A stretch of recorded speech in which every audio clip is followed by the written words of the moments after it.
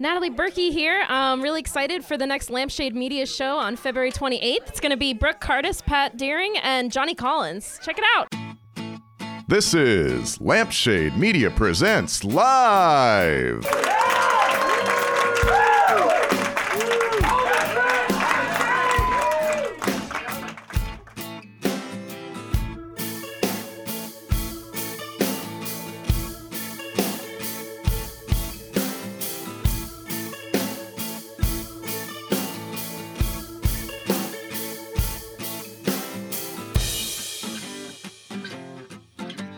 Welcome to Lampshade Media Presents Live! Yeah, this is our very first sold-out show, which I'm very excited about. You guys are also excited. Yeah, this is a great night. I'm very, very excited tonight. We've got three amazing comedians. I'm curious, how many of you guys have ever seen local comedy in Columbus before? That's about half the crowd. That's pretty rad. Well, if you guys haven't, then you're getting a very small sampling of what the scene has to offer. Those of you that have seen local comedy before, you know that this scene is amazing, that there is so much talent, and there's so many shows you can go to. In fact, tonight, once we sold out, we started promoting, I think 4 or 5 other shows that were happening tonight in this city. So it's amazing that I was able to get all you here, to be honest. So before we get going with the actual show tonight, I gotta give some props to our sponsors. You guys paid $20 to get in. That all goes to the comics and also some graphic design and advertising kind of stuff. So a little bit of that. That's $100 of that goes to everything else. The rest of what you paid goes to the comics directly. And because, we wanted to offer a little more incentive, Paddy Wagon Food stepped up first and foremost to provide food for the show. So that's amazing. They give the food for free. You guys, it's they're giving to the comedians as much as anyone, right? Especially since they're not even here to enjoy it. But Paddy Wagon is amazing, and you can find them at Street Wagon Finder. That's a link from their page. It's paddywagon.biz. That's Paddy with 2 D's, paddywagon.biz. You can find out where they're located. If you like the brisket, the chicken you're having tonight, go check that out. It's amazing stuff. That 15 to life is my choice. I get it. I think it's a throw the books at it or something like that. I can't remember right now. But Platform Brewing just signed up last month. Last month was their first month with us, and we got a little bit more from them tonight. I'm like, hey, we sold out. We're gonna need more beer, and they didn't even hesitate. So I'm very excited. Yeah, if you guys enjoyed the platform, absolutely. All right. Find them at platformbeer.co. That's platformbeer.co. And if you go to 408 North 6th Street, they got a great space downtown. They have a lot of comedy shows there, actually, so you can see some really fun stuff there. It's a great space, and they got a huge bar and a huge menu, so check it out. And last but not least, obviously not least at all, The Garden. The Garden is an amazing shop. I don't really know. I feel weird calling it a porn store. Like, it is a sex shop, but I feel like, honestly, I just fucking love what they're doing so much. They're doing a job that needs to be done, and they are destroying stigmas. No, I'm not. I'm sorry I set that up wrong, but they are destroying stigmas. They are working against the sex shame that happens so prevalently in our culture, and they're promoting body positivity and sex positivity. Like, they're doing some really awesome work. And so if you follow them, you're going to see some really amazing stuff out of them. And if you need a fucking dildo, you should also check them out.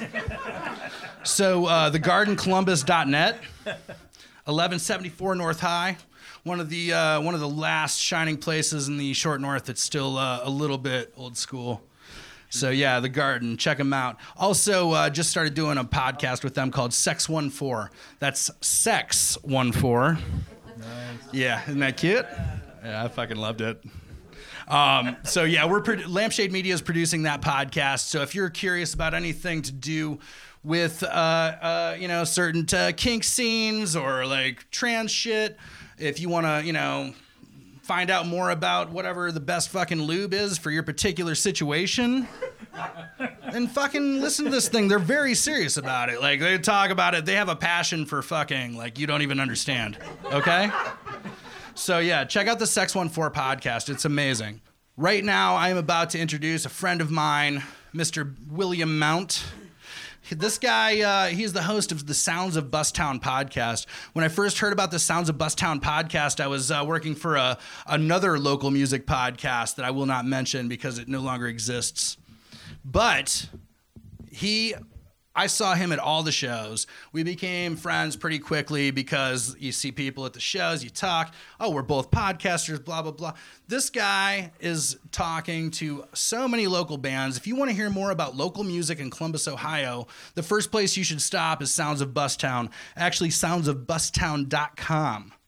So that's soundsofbusstown.com. Anywhere you get podcasts, you saw the logo earlier tonight. We were brainwashing you with it. Check that out. That's the logo for the podcast. So soundsofbusstown.com, and anywhere you get podcasts, Sounds of Busstown. So without further ado, I want to introduce to you your host for the evening, the far more well-spoken Mr. William Mount. Are you there?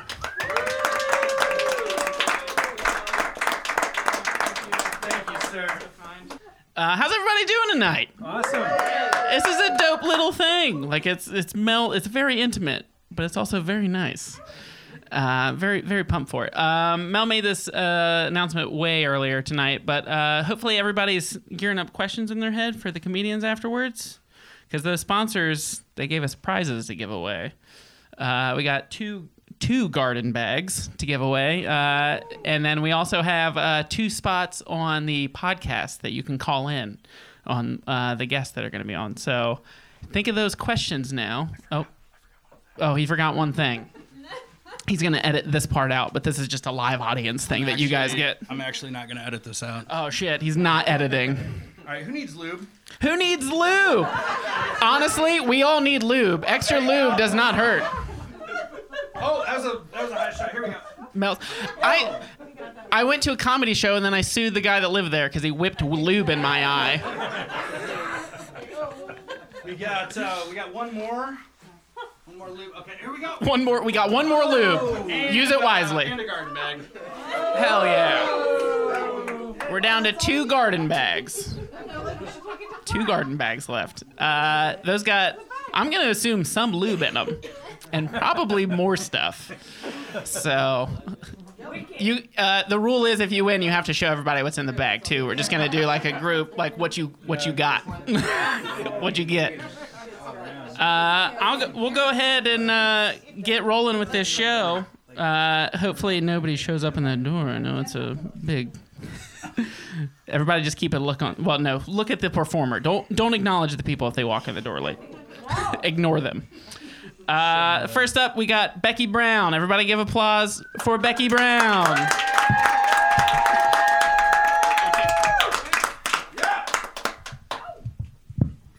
I tripped. I totally called that. How are you? Hi. So I started my period today.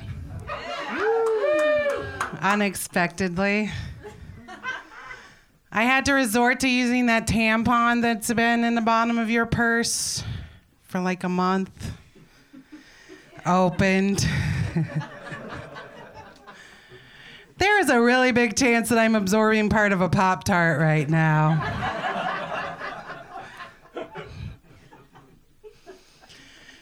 So a friend of mine and I were shopping the other day. We were trying on skinny jeans, and I couldn't get mine buttoned.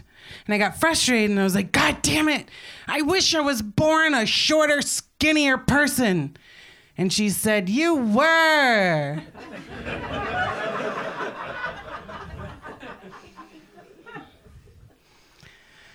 So I used to do a whole lot of drugs. I did. Opiates. But I snorted up the last of my shit, and I realized that if it meant that I could get more, I would suck a stranger's dick. I would go out on a street corner and be like, gentlemen, line up, because I'm sucking dick tonight. And I had cash. That wasn't a problem. It's just so good that it made me want to give back to the community.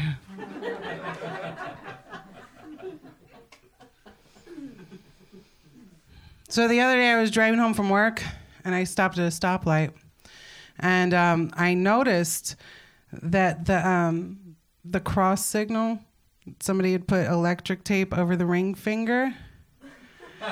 2 in a pink, 1 in a stink, guys. I was like, holy shit, yes, this is my Instagram opportunity. I took my camera out and I took a picture, and then when I took my phone down, I saw 2 guys standing underneath the crosswalk looking at me like, huh? The joke was literally over their heads, guys.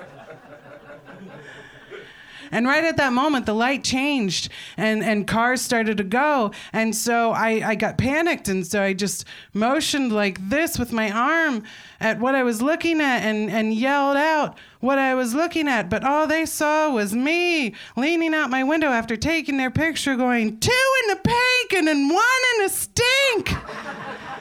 And then driving away.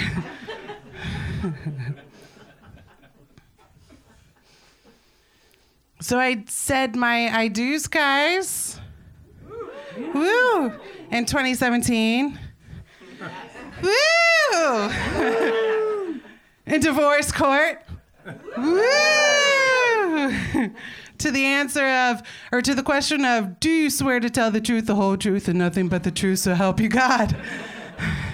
My ex-husband said, I do. I said, I do.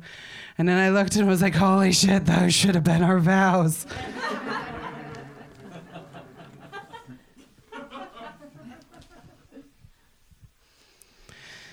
But you know, it's really easy to define ourselves by how we survive toxic situations. But it's not fair to ourselves. I mean, look at the people from the movie Alive. Look what they did to survive a plane crash in the frozen Andes Mountains. They ate their friends' butt cheeks. I'm not saying I'm better than anybody else, but comparatively, what I did was much better. I mean, I'm just saying that, as my mother always says, when I'm feeling ungrateful, think of the starving people in the Andes Mountains. Quit whining and eat your butt cheek.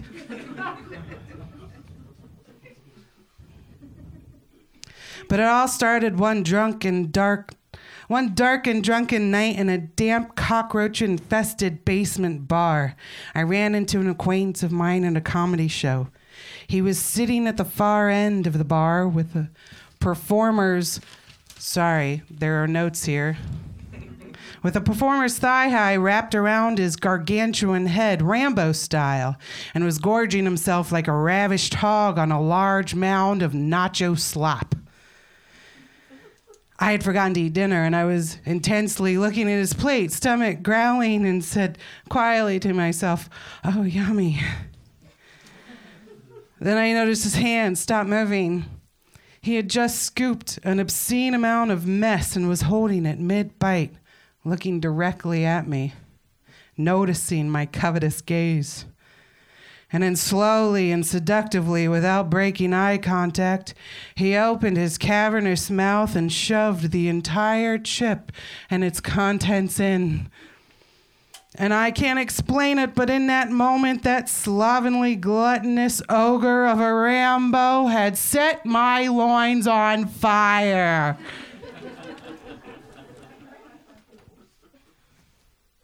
I quickly broke our gaze in a slight panic. I had just broken my vows 6 months prior. This guy was married, and there was no amount of sexy nachos that could make me put someone else's family at risk.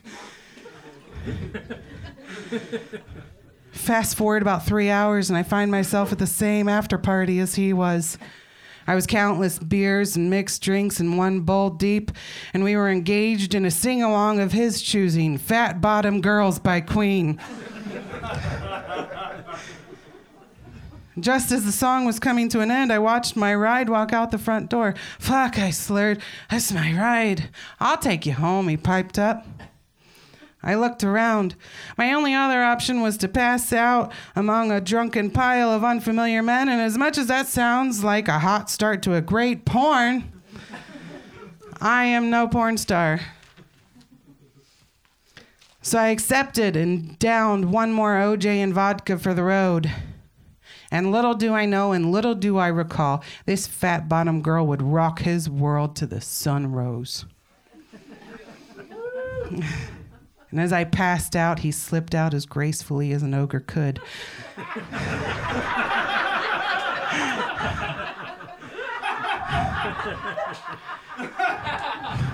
Leaving the curse of his semen in my hair. From this point forward, for anonymity's sake, we'll call him Gorg. The gossip started immediately. He started making strange posts on Facebook. It seemed as if he was vague booking me. Eventually, our mutual friends caught on to our post-coital passive aggression, and I vague booked him back. They then began to vague book about it too. Oh no, I panicked. This can't be happening. I can't be the end to another family. I became hyper aware of what people were posting, obsessively scrolling, hoping it would all die down, but it didn't. It only grew. When I went to hang out with mutual friends, it seems as if they were vague booking live. I didn't know how to address something that was and wasn't being said at the same time. I felt like the entire social scene was gaslighting me. At the same time, Gorg and I were messaging pretty regularly. Gorg. We were going through something serious.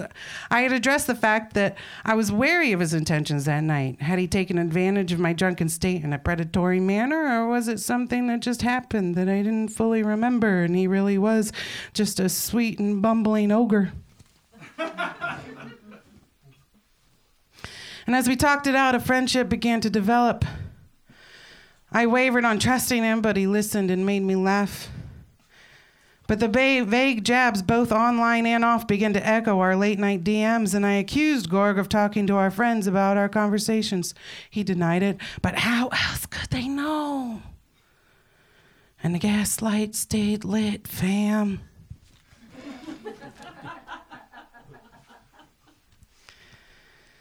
So I needed to vent to someone removed from it all. I told a coworker that I had talked to before about deeper stuff. And after I'd finished the story, he asked me his name. And I'm not sure why, but sometimes when people ask me questions, I just answer bluntly and honestly. And I said, his name is Gorg, king of the mud-dwelling ogres. His mouth dropped. That's my uncle, he replied. Poor hobbit. I almost retched and reeled in disbelief. What are the fucking odds? Just fucking with you, he laughed. And I laughed and excused myself to the bathroom to throw away my underwear that I had just slightly pooed in. I didn't find out until later that he and his friends are part of a local religious, quote unquote, not a cult. That's for later.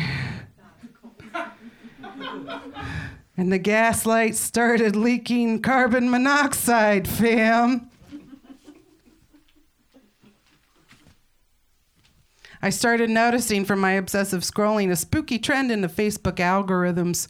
Groups of posts all from 2 days prior to whatever day it was would pop up in my feed, seemingly addressing whatever I had DM'd, searched, typed in my phone's notes, and said out loud anywhere near it. And aside from the algorithms, real life had got real fucking weird too. Due to time constraints,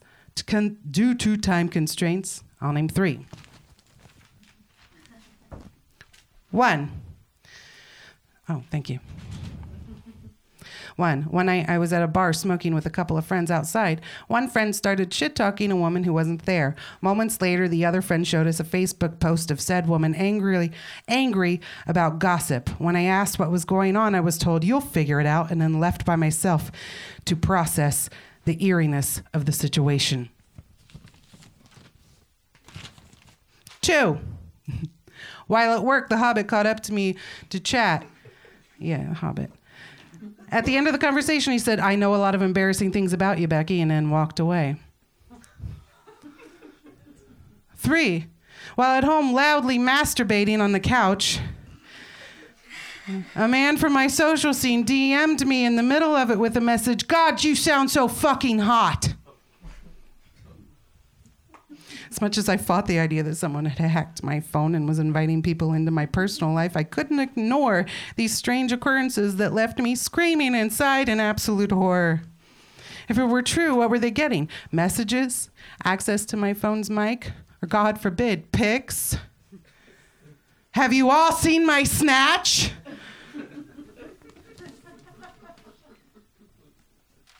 So I decided to test it. Messages first. I fired up an old Facebook account I made specifically to use to cheat at Farmville. And I began talking to myself. If people commented on what I said, I could be 100% sure that it wasn't due to gossip. And I went to work. At my job, we had a lot of downtime where everyone stood around and talked. That day, though, I messaged. For all they knew, I had a new lover, and we were in the honeymoon phase where we just couldn't get enough of each other. But I was actually cursing them, literally. I sent message after message. May your firstborn be a cyclops. May your pinky toe become gangrene and fall off. May your face erupt in pimples that spontaneously pop and splurt pus on the person you're talking to. It was a psychological barrage that would only affect them if they deserved it, because they knew my shit when they shouldn't.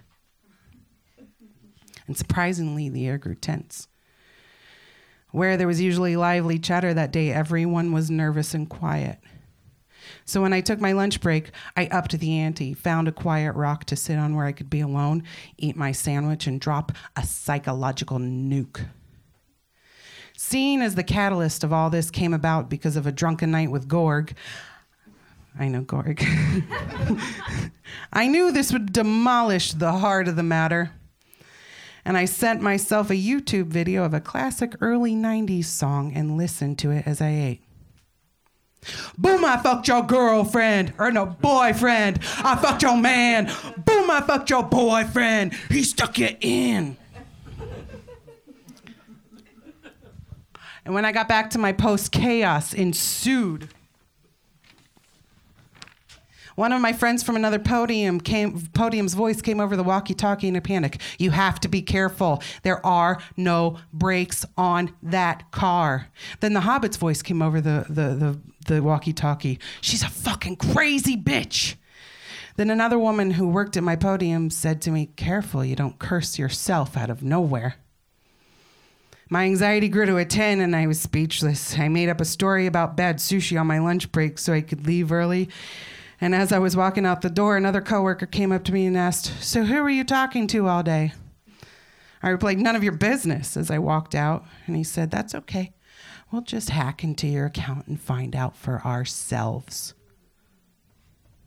I screamed the entire ride home. Now, you may ask yourself why I didn't speak up. Why didn't I outright accuse people of doing what I thought they were doing? Number one, if I was wrong, I would ruin relationships and come off as mentally unstable. 2, if I was right, I had no proof, and I would come off as mentally unstable. 3, every example I've given could be explained by something more rational in context. So privately, I searched and gathered evidence as to whom was responsible. Could it be Gorg working to make me look unstable so he could deny what had happened and save his own ass? Could he actually be the Hobbit's uncle, and maybe the Hobbit was just keeping tabs? Or maybe the Hobbit really was part of a cult that was trying to make some demented point about morality? Or maybe was it a revenge plot from my ex-husband? Had he hacked into my phone before our separation in an attempt to catch me cheating? And when he did he set up some sort of anonymous site inviting the people in my life to watch me? I know I'm not important or interesting enough to want to watch, but I've also binge played The Sims for 8 hours once. And I don't have pixels over my genitals, nor do I fuck in a blanket fort. What I'm saying is I understand the voyeuristic appeal. I went home that night and scrolled Twitter, terrified and wondering for how far the news had traveled in the year. And I was horrified. Everything seemed to hit too close to home.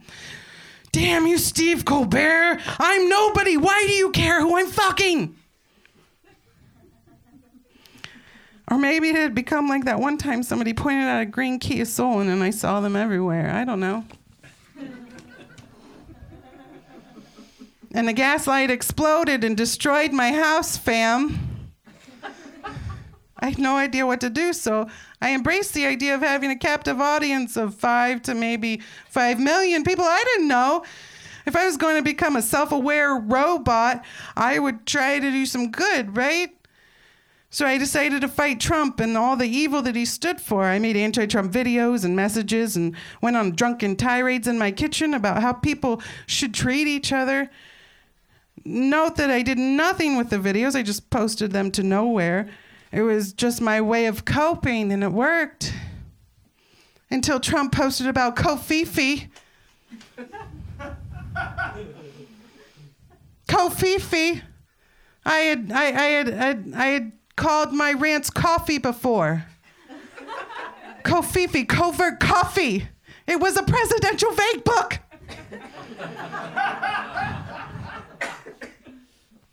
And his explanation, only a handful of people know what I'm talking about.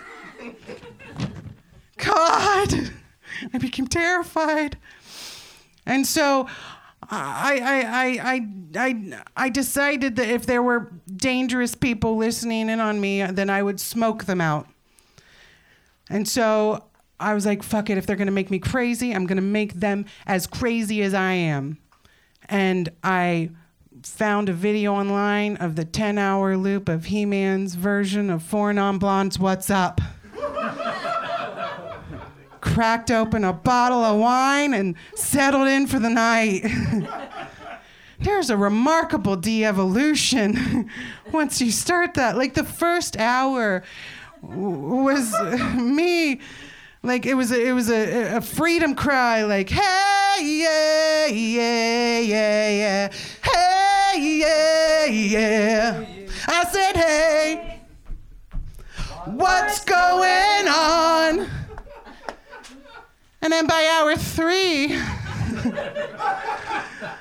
I'm in the corner going, don't cry out loud. Just keep it inside. Learn how to hide your feelings. Oh, and after that, the algorithms became psychopathic. I zeroed on posts that talked about serial killers and murders. I felt threatened and scared and alone, as if someone was going to kill me if I didn't stop and if I ever told anyone. It was like the worst sequel of Jason Bourne. Except I didn't wake up as Jason Bourne, CIA agent. I woke up as Becky Brown, valet attendant. Yes, I was a trained professional driver, but only up to 20 miles per hour. I wouldn't win in a car chase, but if there happened to be a parallel parking contest for my life, I'd be a fucking hero. There's no reason for anyone to be after me, but here we are. And all I could do was hope to entice them with a nice quiche when they broke my door down to kill me.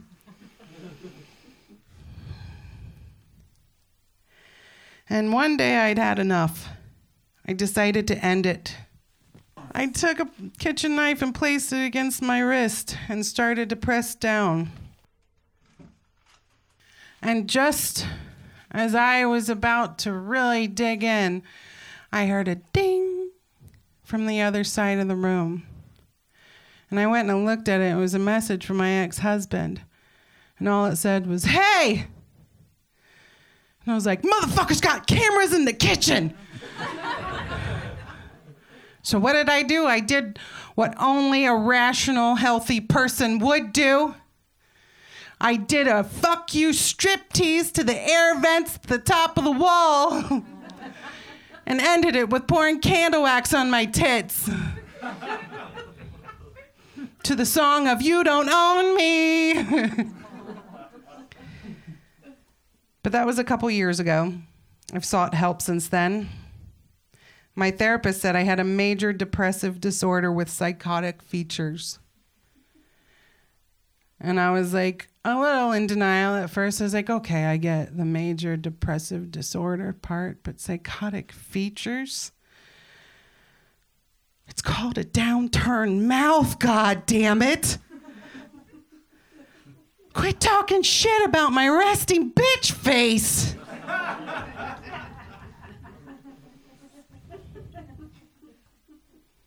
But I do still see that green key of soul from time to time. I've just learned to focus on other things. So has the story ended? No. In fact, you are now all a part of it. Perhaps the telling of this story will reinforce the fact that I won't die if I do tell it, and I'll regain control over that part of my mental health.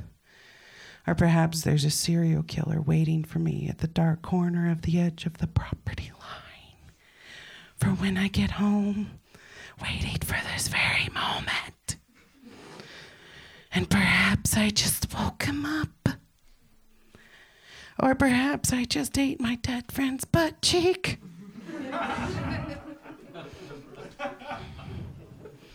So it's been hard dating after that.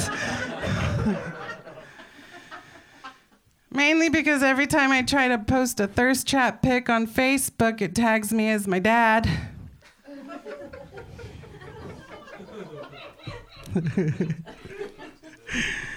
But I did get a date the other day.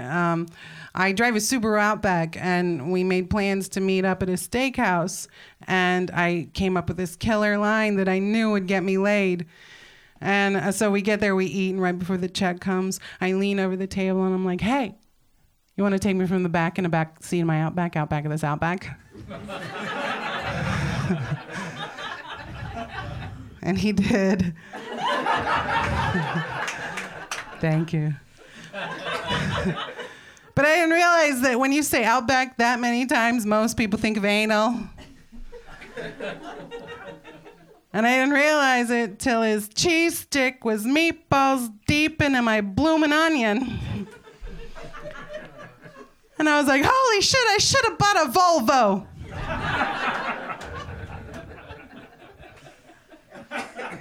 So fuck it, I'm staying single. I'm not fucking anybody but myself. So I decided to buy a new dildo on the internet. Okay. Yeah. But I came across the weird side of the internet because you guys do know I am a little bit obsessive with the scrolling. And I came across a whale penis dildo, guys. Not only that, 45,000 people, according to the ticker at the bottom of the picture, had bought this dildo. So now you know that 45,000 people have had this next experience. Fuck me with that whale wiener. I'll do that thing I like. Do that thing I like. You want me to do that thing you like? Yes, goddammit, just do it. Okay. Ooh.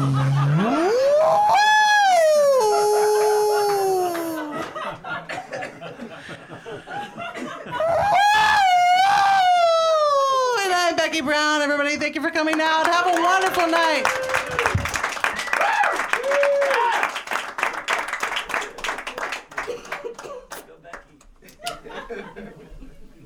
Everybody give it up again for Becky Brown. That was wonderful.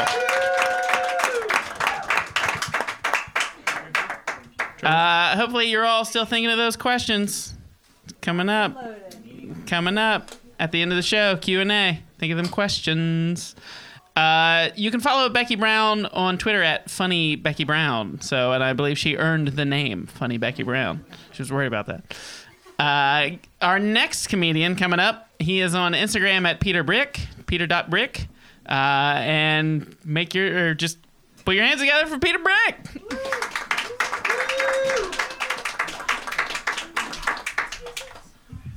Hey, how's it going?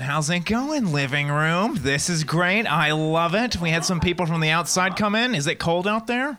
Yeah, you guys warm enough? You warm enough? Yeah? I don't think... Uh-oh.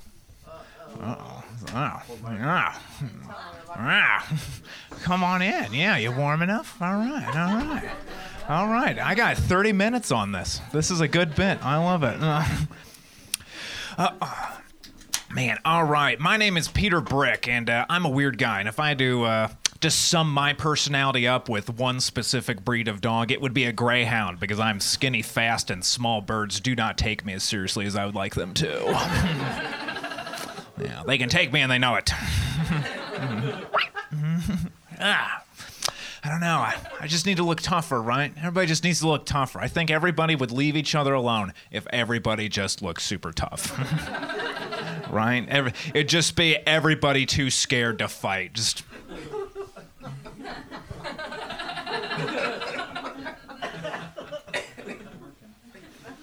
Which is why you gotta get tattoos. You gotta get a bunch of tattoos. I want to get tattoos, but I don't know what tattoo to get. Because that's on you forever. It's like a self-inflicted birthmark, you know? There's no getting rid of that. And I don't know what to do. Some people have this problem. They'll just go into the tattoo shop, just pick an artist whose style they like. Tell them, hey, just do whatever you think fits my personality. Artist just looks at him and is like, all right, and puts Mr. Rogers on right in the back of a great white shark, and he's uppercutting a T-Rex. Right. There's a banner under there that just says, hi, neighbor. Yeah. I'm afraid I'll go into the tattoo shop, though. And the guy's just going to look at me and is like, I'm putting Eat, Pray, Love on your knuckles. Like, all right, okay, all right. Can I get Thug Life on my stomach like Tupac, though? It's like, you're not Tupac. I'm putting Good Listener.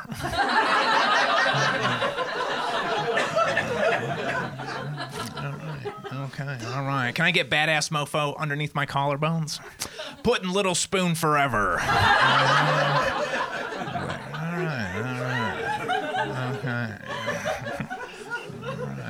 Okay. Well, I did say you could do whatever you want. All right.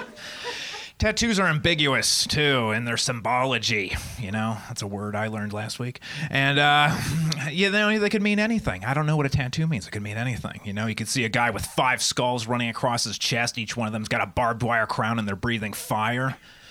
Dude, what's that? What's up with that? What does that mean? What's that all about? And it's like, oh, this is my wife, 3 kids, and dog. I love them very much. Love them very much. And then you see a guy at the gym, he's got My Little Pony in sleeves all up his arms, like, hey, what's that all about? Each one's a kill.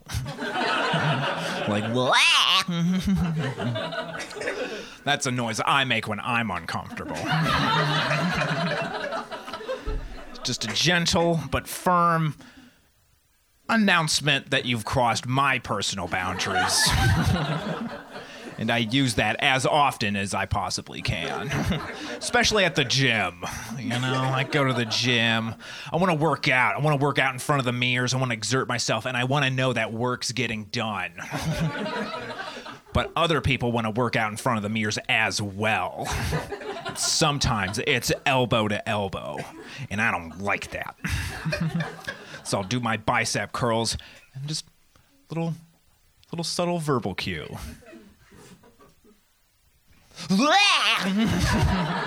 Clears them right out.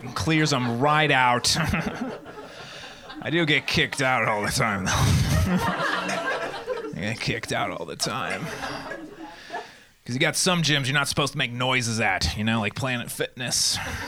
It's the library of gyms.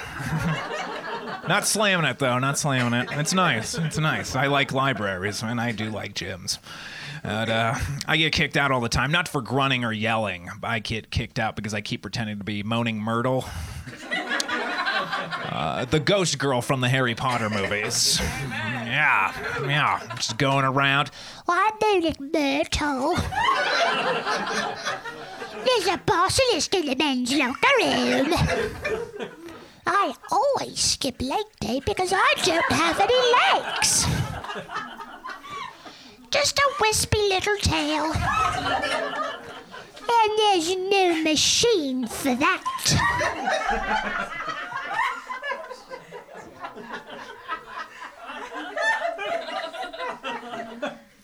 Some bro's just like, hey, man, you've been on the bench press for a while. Mind if I work in?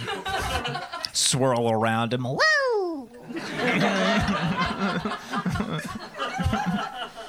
Don't ask me to spot you. The bar will go right through my cold, dead adolescent hands.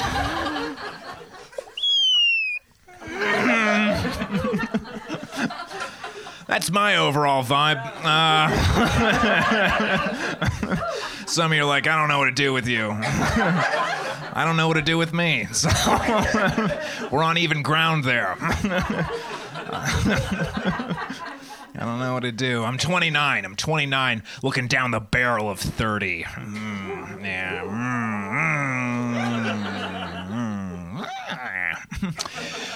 It's interesting. I'm excited, but I also look back. I'm just like, could have done that better.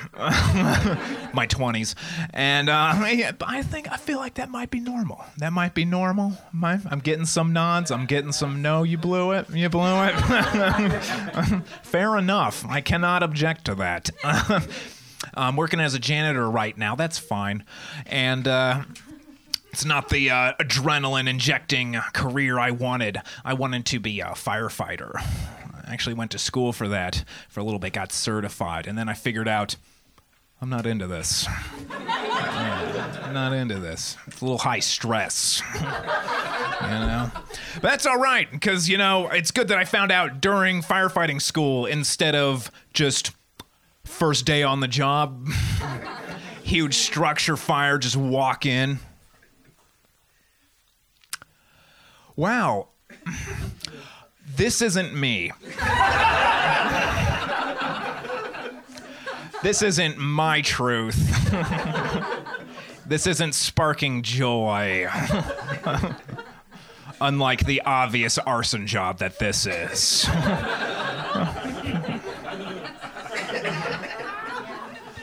All right, guys, you got this. Slay the dragon. I'm going to Europe. All right. Just walk out. It's getting toasty.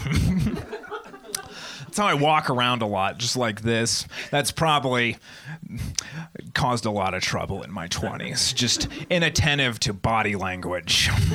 I'll do it at parties too, because I don't know what to do with my arms at a party. What do you do? It's like you getting ready for an Olympic dive? What's going on here? What's going on here, You can't do the wacky arm inflatable thing, right? It's too much. So I found out that if I'm uncomfortable at a party and I want to put out a certain vibe, I stand in the corner, bend at the elbow, and fold in at the wrist. And then I dart my head around like I'm looking for insects.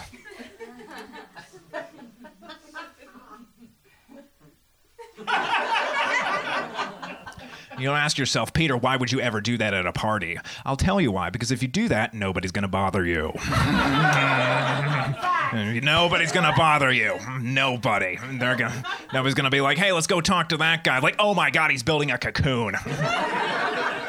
Yeah, like that one guy from the X-Files kept jumping out of the air vents. Yeah. It's a dated reference, but it's spot on.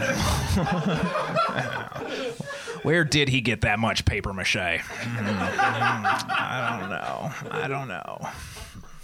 I think it's weird how we call homeless people homeless. Just kind of boil them down to their living situation. Because we don't do that to anybody else. You never talk with your friend. It's like, yeah, I was walking down the street and this studio apartment guy came up to me. Asked me if I had any spare square footage to give them. I was like, well, you know you can't give them any because they're just going to use it for a walk-in closet, right? You know that, right? They say it's for the kitchen. It's for the walk-in closet. It's important to be charitable, though. You know, I want to be more generous. I want to do good. That's why I want to start a nonprofit where I find people that are bullies, and then I just nail them in the face with a potato cannon. You know, call it Taters for Haters. Taters for Haters. It's good. It's good. I like it. You know, just roll up on them in my 96 Accord. Hey, what? Chess Club says hi. Thump. Double tap them as I drive away. The first potato is an Idaho hello. The last one's an Irish goodbye.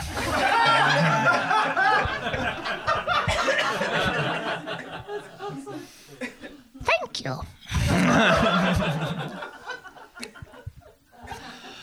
I'm just I'm a show pony. I love attention, but not too much. And I like going to the barber because I could cut my own hair, but then who would look at me? So I go to the barber a lot, and I go in, and it's really weird for them because I just go in and I loiter. Yeah, I don't get a haircut. It's very frustrating for them because I'm working with a lot of material here. And they're just giving like a bald guy a buzz cut. It's like, oh my gosh, went to barber school for this. That man over there, I'd run my clippers through that Farrah Fawcett field of fever dreams. It's like, well, okay, that's a good sales pitch. I like that. Little intense for great clips, but okay. I just sit down in the chair. If you're listening to the podcast, I have long hair. And I feel like that's important. It's like, I'm missing something. And I just sit down in the chair, and they're like, all right, man, finally, I've got you in here. It's been 3 months. What do you want? And I just look them dead in the eye. Extensions. They chase me out with a broom. To which I revert to moaning Myrtle. Woo! I don't know. Ghosts are weird. I don't know. I don't think they exist.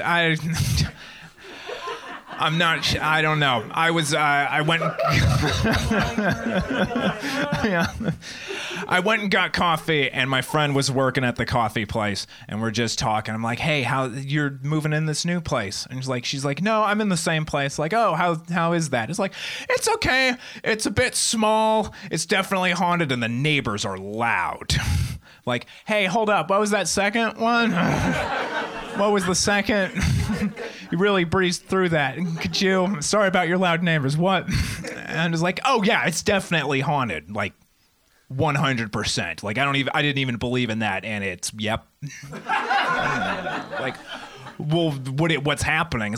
So there's been a number of mornings where I wake up, and there's just little black footprints on the ceiling, like child-sized. Okay.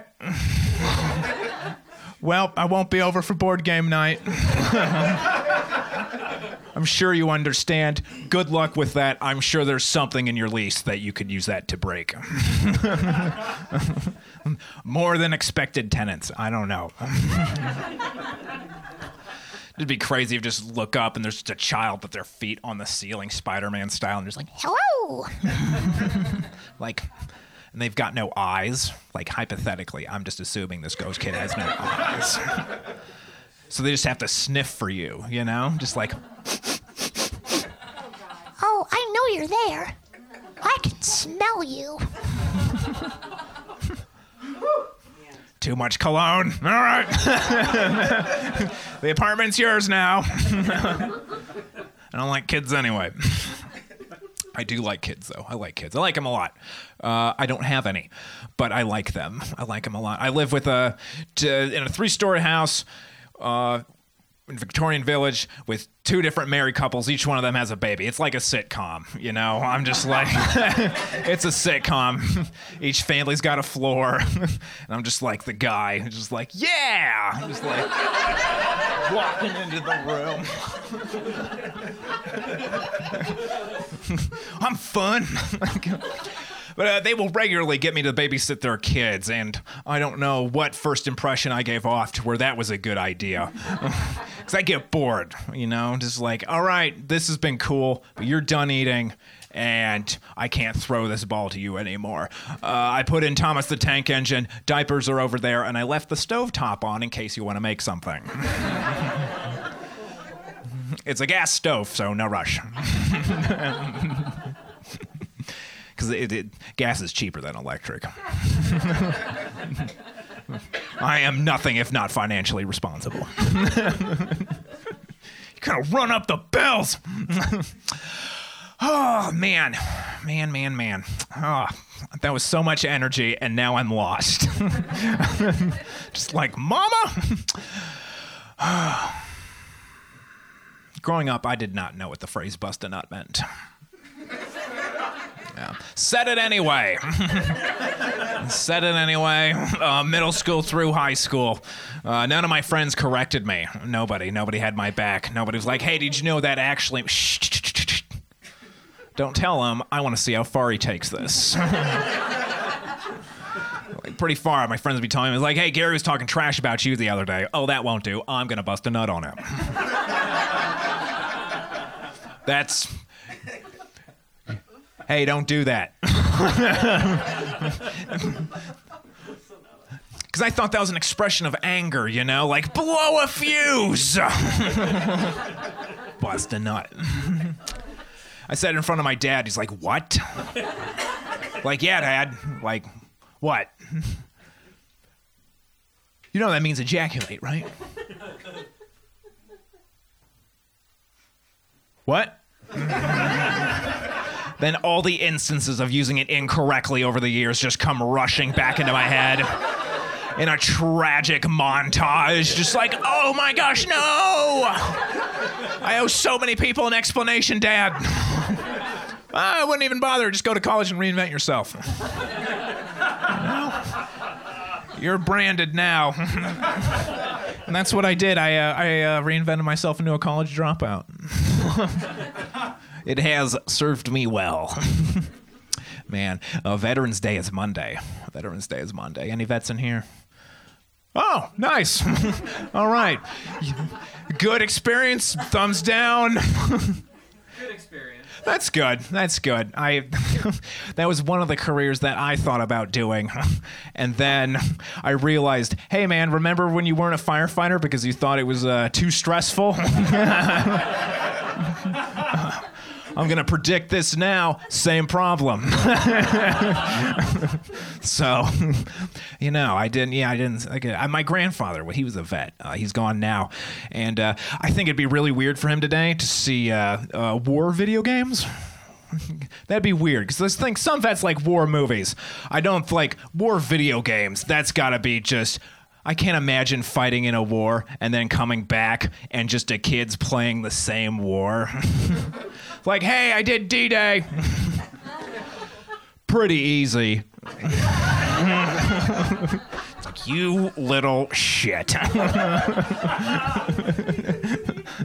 It's handmade wooden toys for you from now on. Smashes the Xbox. Here's a rocking horse. I don't know. I don't know what the reaction to that would be. Vets play video games too. Deep thoughts. Well, I'll write that one more later. You guys ever accidentally yelled at a deaf kid? All right, bunch of saints in here. Okay, all right. Right, because you think they're ignoring you. No, I was working as a lifeguard, because that was another job. And this kid was diving into shallow water, and I had to stop him before he bust his neck. And I'm yelling, like, hey, man, don't do that. Nothing. Don't do that. Nothing. So I stand up and I just have to yell, like, hey, man, don't do that. Head motion. And then mom comes over, is like, hey, signing. Hey, he can't hear you. Like, oh. Okay. Interesting thing I found out with that experience. When you yell at a deaf kid, the deaf kid is never upset. It's just everybody around the deaf kid is very angry with you now. The deaf kid's the eye of the storm. Very peaceful. I mean, he caught me yelling at him. He just thought, like, hey. More diving. He was fine, though. Good for him. Good for him. I applaud that. We're off the edge of the map now. Man, it is cold out there. It is cold out there, and my parents are texting me. Hey, are you warm enough? Are you warm? I'm 29, Mom. I pay utility bills. Yeah, I'm warm enough. But they keep asking me. Like, they'll text me.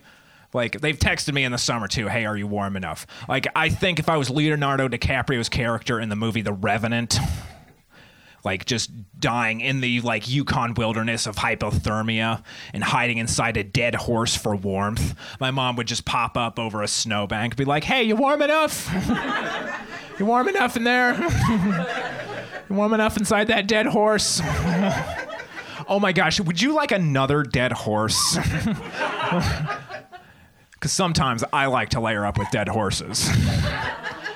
No, Mom, third time, it's fine. It's fine, Mom. Dad pops up too. Are you sure, son? Gotta stay warm at night. Sometimes I'd wake up in the middle of the night, my dad's just sitting in the room in a rocking chair in the corner, like the lights are out and just like, hey, you warm enough? Like, like, oh man, Mom's just like, all right, I'm gonna get another dead horse. All right. Yeah. I don't know what to do at parties with the food. What's the food etiquette? You got to eat stuff, right? You gotta nourish yourself. Hunter-gatherer society definitely does not mesh well with a party. And I'll leave you with this. I fight people for food. It's unnecessary, I admit, but I go into my best dinosaur impression, and that usually wards them off. Just... I want that cheese. Give me that cheese. Give me that cheese. It's like, hey, man, you're making me real mad. It's like, what are you going to do? Bust a nut? And I was like, I might. I'm just like, I'm out of here. Ghost girl. Bye. So that's my overall vibe at parties. Predatory, but ultimately harmless. Give me the cheese. Guys, thank you so much. That is my time. Thank you very much. Thank you. Thank you, thank you, thank you. Thank you. Thank you. Is everybody ready to rock and roll again? Yes, keep the energy going. Coming up next, our comedian has 2 shows that go on in Columbus. That's right, monthly. The first Friday at Shrunken Head is a variety show she hosts. And on the third Wednesday of every month at Two Truths, she hosts a comedy show with Brooke Cardis. Everybody give it up for Angie Healy.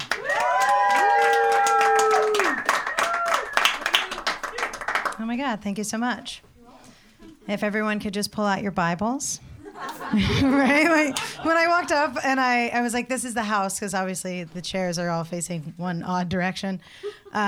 And then I had this thought of like, holy cow, there's just rows of chairs facing one direction full of white people.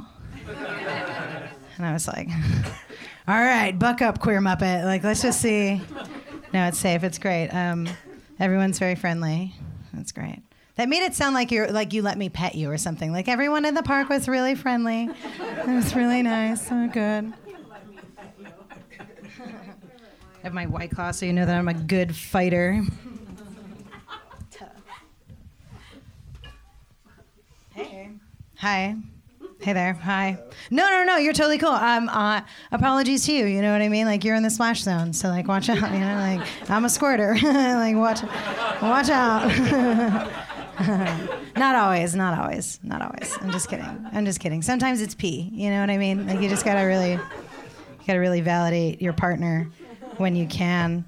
I just had like puffs of a cigarette after not smoking for like a month and a half or so, and it's so fun. Like I'm just like, woo, little balloon head, nicotine. It's really fun. So excuse me if I talk really quickly. At some point, if that happens, just like, I don't know, like tug on my sleeve or something, slow me down. But like I realize how fun it is to return to something you really enjoyed, but is like not a thing that you do regularly. You know, even exercise, you know what I mean? Like if you're like, I don't exercise, I haven't done it in a year, and you go on like one run and you're just like, champion! Oh, look at these glutes. Ah, I'm so sore and I'm so ripped right now. You know what I mean? You just feel like everything. Any indulgence is really great. I don't know. Maybe not sex. I feel like don't abstain from sex just to like try to have sex after a really long time because you think it's going to be really awesome, because that's just how you get in bad relationships. You know what I mean? Because you just haven't had anything to compare it to in a while, and you're like, this'll do. Like this is doing it. Like it totally. I had that experience. I was hit by a car like walking across the street with a little like walkie guy, and she was coming off the highway, and obviously like boom, came flying through. I hit the windshield, pushed my dog out of the way because I'm a hero, and I saved him. And twice, actually. He's a rescue, so like double hero. You know what I mean? Double the hero. I love rescue dogs. They're fucking great. I really wanted a husky, and I got a husky like on the cheap. You know what I mean? Like they're like the dented cans at Kroger. They're fucking. I love them. Like sure, they're a little damaged, but they're just as good on the inside. That's fine. I love a rescue dog. Anyway, so like I'm lying on the street, and she comes out around the corner, and she just looks down at me, and she just goes, "Oh my God, I didn't see you." I was like, I fucking hope not. You know what I mean? Like, had you seen me and decided, I got shit to do, like, I might have fucking taken this a little personally, Natasha, you know? It was obviously like terrible experience, she said ever redundantly. But I finally, like the EMTs come, and they're kind of bugging me, like asking me questions to try to determine whether or not I'm concussed, basically. So they asked me my name, and I'm like Angie, and they're like last name, I'm like Healy, and they're like, okay. Where do you live? And I was walking home from the grocery store, and I was like a block away from my house this is local, on Hudson, where like I was walking from the Aldi to across the street to Beulah, which is where I live. Yeah. But I couldn't remember that, and I cheated. And so I like leaned back around this like thick neck, corn-fed Midwestern EMT dude, you know? And I was like, Beulah. Got him. I win. Great. And he was like, what's the address? Like, what's the street address? And I was like, the street is Beulah. And he was like, no, the street address, the numbers. And I was like, and in that moment, I had like this out of body understanding of like, I am totally concussed, because numbers, if I couldn't remember, it's not that I couldn't remember the numbers, I couldn't remember numbers. Like as a concept at all, it just like completely popped out when I hit that car. And he just kept asking me, I was like, I don't know numbers. I don't know. And he was like, okay, well, do you have health insurance? And I was like, no, I do not. I can remember that immediately. I do not have health insurance. And he goes, okay, well, here's the deal. Since you don't have health insurance, if she doesn't have car insurance and we take you to the emergency room, it could be very expensive for you. And I was like, oh, great. A fucking fiscal conversation with my EMT when I'm probably concussed. This is absolutely something you should be expecting me to wrap my head around at this moment. Cool. And so I just kind of panicked, and I didn't know how to answer. And he was like, here's what we can do. Solutions finder, thick-necked EMT. We can drive you home. If you think you can remember which your apartment is, you can like point it out. You can like sit up front with us. And I was like, okay, cool, fine. In the meantime, again, my dog is like totally saved because I'm a fucking cat reflexed hero. And he's over in the like corner, like kind of whimpering and crying, and all of these big EMT boys are like, oh baby, like cooing over him. And then they're trying to get me to stand, and they like realize in that moment that like my knees weren't working, and they were like, okay, fine. So they have to like carry me into the ambulance, and they like have me like sit for a second in this passenger seat, At which point I had a thought that we'll get to, and then all of a sudden, because my dog, he's like this like woolly, all white Siberian Husky, and he's like so pretty and sassy, and he's such a total faggotron. His like absolute penchant as a lover is like a thick neck corn-fed like EMT dude. You know what I mean? And he was just like on the sidewalk, just being like, my legs don't work either. Carry me. And they did. They carried him up and they put him on the stretcher in the back, and they're like trying to like having a discussion on like whether or not to like, should we seatbelt him in? How do we strap him down? I don't want to hurt him. Is he hurt? And he's not hurt at all. He's like living his golden life. And then we like finally we get situated, and they're like, okay, here we go. And I'm like, okay, what do I do? And they're like, oh, right. I don't know if anyone has been in the front part of an ambulance before, but there's no center seat. So I didn't know where they propose I sit. And then again, Solutions Finder, they came up with this. They were each going to link their thick corn-fed EMT biceps under each one of my thighs as I sort of just like hammocked between their two seats. And we drove down the street, and I was just kind of going, not that one. No, not that one. As my anus is growing ever longer and longer, you know what I mean? Like longer, like a crag, you know, it was so horrible. And finally I'm like, there. And they set me down on my butt like a bad baby, because they didn't know how to like put me down. They get out, they come around, they like pick me up, and they carry me to my like door. They pull my keys out of my pocket, and they like open the door, and they lay me down on the couch. And then like a lamb to Jesus comes this fucking EMT carrying my dog into the doorway, like, like radiating a halo around him, like, and lays his 65-pound body on my presumably broken, but we didn't bother to figure it out because we determined she didn't have health insurance, legs. Just plop.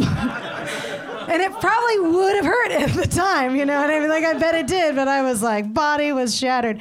And then they lay a card on my chest, and they're just like, all right, later, and like close the door behind them. And then I look at the card, and it just says, in case of emergency, call 911. And I was like, brother, I told you I don't know numbers. Like, this isn't even fair. It's ridiculous. Health insurance is a racket, man. It's a total racket. Does anyone have kids? You're like, I mean, like, yeah, okay, yeah, right. Are you super fucking happy that they're not here right now? He's like, really? They're sticky, right? Are they just sticky all the time? I assume kids feel like a mollusk at all points. Like, I don't enjoy the concept of kids. I love old people, and I realize that's, you know, from where old people bud is kids, so I guess whatever. But old people are dope. Honestly, like, fuck kids. Adopt an old person. They're way cooler. They can steal so much more shit for you with much more ease. You know what I mean? Like, if you want a Twix bar, you send a little kid into the gas station, you're not getting a Twix bar. You're getting, like, walked out with, like, what the fuck is wrong with your kid? Why are you leaving them alone? They're like, everybody knows they're suspicious characters. You can't trust kids. If an old person walked into the gas station, they would walk back out like that scene in The Matrix where he just like whips open the trench coat and he's just loaded, be like, Twix, Milky Way. Hey, orange Tic Tac, because I know you like them. You're the best, Gladys. You know what I mean? Old people are fucking sweet. I love them. They're really cool. I heard this guy say something like really strange the other day. He was talking about like, how he wants to raise his kid. And now, like, let me make it clear. I have no intention on having children, but I really enjoy the pastime of judging how people are raising their children. You know what I mean? Like, compared to my absolute no interest in having children standards, you know? And it's really fun for me. I overheard this guy talking about how he's looking forward to taking his son hunting for the first time. And what they do in their family is, like, have them, like, eat the heart of their kill. And I was like, ugh. He's like, because he doesn't want to raise him to be a sissy. And I was like, again. You know, like, all right, cool. And I was like, oh, fine, like, whatever, morals or something. Like, and then I realized, like, if I were to have kids, I would want, like, only daughters. I'd go, like, Amazon style. Just start burying, I'd have a bumpy backyard. You know what I mean? Like, it'd be like, bumpy baby boy, sure. I don't have a yard. I'm not killing babies in it, I swear. I swear. You don't know where I live. Don't follow me. No, I'm just kidding. But I feel like girls would be awesome, and I feel if I'm gonna like give them this thing and I'm gonna make them really tough, I would raise them like a praying mantis. You know what I mean? Like just like snapping off dicks and ripping off heads after immediately getting exactly what they need in that moment. You know what I mean? I just feel like that would be a powerful sisterhood. I also think a praying mantis would be like a cool animal to be. You know, when people are like, what animal would you be? There's wrong answers. There's absolutely wrong answers. Some people are like, butterfly. That's an absolutely wrong answer. Butterflies are gross. Are you kidding me? Have you ever seen a butterfly up close? A little, and what is that? That dust? Are you kidding me? They're moths and drag. Fuck butterflies. I do not trust them whatsoever. They're fucking gross. I think it's weird. Like some people are like, I'd like to be a penguin. Penguins are beautiful. They're made for life. We've all seen like a penguin documentary, right? That life is hard, you know? Like, yeah, penguins made for life, but they don't live very fucking long, you know what I mean? By that logic, so did Ted Bundy, you know? Like, that doesn't make any sense to me whatsoever. Penguins, wrong answer, I feel like. Ooh, my mouth is very dry. Oh, yeah, loosen it up with a claw on your paw. Do you know that there's going to be a White Claw shortage in Ohio? We drink more White Claws. Oh, I have a backup. You know, oh my God, such a lush. I'm just start juggling my drinks and moving my Diva cup around and playing a Louis Armstrong little number for you afterward. Just crack it. Why not? Fuck it. Oh my God. How do y'all feel about the new Little Mermaid? This is where I basically am like, who among you is a fucking racist? You know what I mean? Like, I smell you. No, I'm just kidding. No one in here smells like a racist. So, like, good for you. Good for you. You smell like other things, but not racism. And that's awesome. I feel like it's really silly when people have this argument. This guy at work was trying to be like, well, I mean, the thing is just like, I don't know. It's just like the original Little Mermaid. I don't know. Like, she was like white, you know, like she's white. And I was like, the original Little Mermaid got her fucking tongue ripped off and her feet cut off. So, you know what I mean? Like, I don't know that we should be arguing semantics at this moment. I feel like that's silly. I think it's interesting that people will more easily accept Belle fucking a dog with horns than a black mermaid. You know what I mean? Like, that's like fucking ridiculous to me. And that's absolutely what that movie's about. Like, no doubt. Right? Seriously, like that, the whole Beauty and the Beast, that whole fairy tale is fucking bananas to me. It's just like, it blows my mind. I can't watch it anymore without being like, this is farcical. This is insane. It's absolutely insane. Okay, so here's the deal. What is it? Like, opens up and it's like, little town with a pleasant... And like, Belle's just like putting on her little apron and kicking the chickens and taking a romance novel to get returned for another. Like, that's like her life every day. And also, everyone every day is buying like 7 loaves of bread and 32 dozen eggs. Like, who are they fucking feeding? Whatever. Their cholesterol's through the roof in France. It's fucking nuts. And all she does, so she like goes around town, and all that anybody has to say about this weirdo chick that doesn't want to fuck the hot guy is that she's funny, right? That's all. They're like, what funny? Oh, she's funny. Look at her, she's funny. Oh, funny, Belle. Funny. Bull fucking shit. You know what I mean? Like, bullshit. Like, when in like the history of history has like a hot girl been left alone to just read a fucking book? You know what I mean? Like, never fucking ever. Like, that wouldn't happen. Bullshit. And also, they would not just be like, oh, she's funny. Oh, funny little Belle. No, they'd be like, she's a witch. Like, burn her, but she's hot. And we'll see how hot. You know? Like, they absolutely, whatever. So that doesn't make any damn bit of sense to me, because you get older and you learn history, you know, and you're like, no fucking way. And side note, what, is she the only person who uses that library, but they keep the library open for her? Y'all still got cobblestone roads, you know what I mean? Like, move your town up. Fuck that girl. She's too funny. Oh, whatever. And then, like, so the whole, like, crux of the situation, in my opinion, is that, like, Belle's father is an idiot, right? So this idiot, bumbling, inventor, buffoon dude gets into a kerfuffle. He's like going down, like the man's horse is smarter than him. The man's horse can read a room. You know what I mean? He looked at that like division in the road, and in one part it's sunlight, and the other part it's midnight for some fucking reason.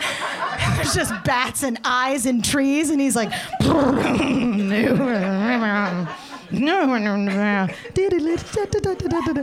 and he's like, nope. Here we go. I'm a white guy. I know best. Let's go on down the creepy road. Poor Philippe. He's the only fucking character's name I remember every time because I'm like, smartest character in the whole story. Philippe. He was up. I'm like, what a cutie. You know what I mean? What's up with horses being hot in cartoons? Is that just me? Whatever. It's a very thick bestiality thread right now. A little accidentally. Oh, it's weird. I used to have a big crush on the girl from a Goofy movie.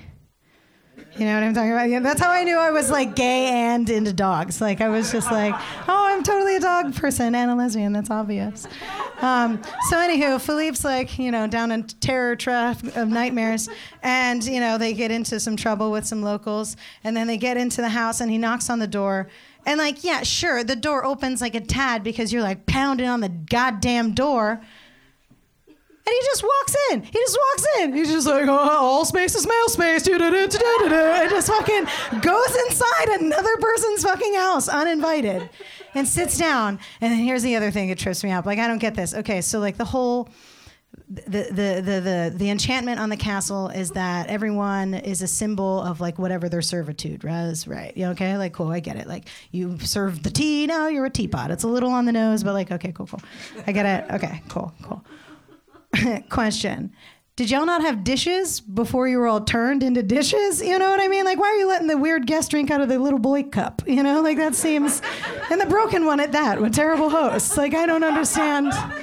It doesn't make any sense to me. And then there's this point where, like, everybody thinks that the Beast is this horrible character. Like, he's the villain in the story. I don't believe that whatsoever. This man goes down into his own fucking house, finds a stranger in his favorite chair with his mouth on a child. You know what I mean? Like, I feel like he did absolutely the appropriate thing. You know, he was like, away with you. You can't be in society. You're creepy, you know? Like, no.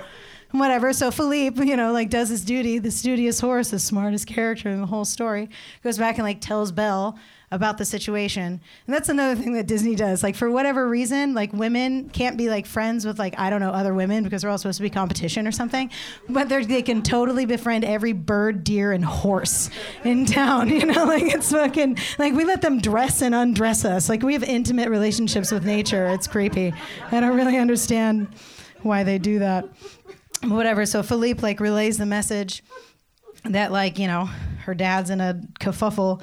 And then she goes after him, and she comes inside, and she makes her way up there. And the whole time I'm just thinking, okay, so what are you planning on doing? Like, what are you going to do? You're going to get him out? You're going to get him out? And she can't get him out because she gets stopped. She gets stopped by the Beast, and then this moment drives me insane. This well-read, okay, even if they are romance novels, whatever, at least you're reading, beautiful babe makes a trade. She makes a tradesies for her dad. And like she greets him and he's just like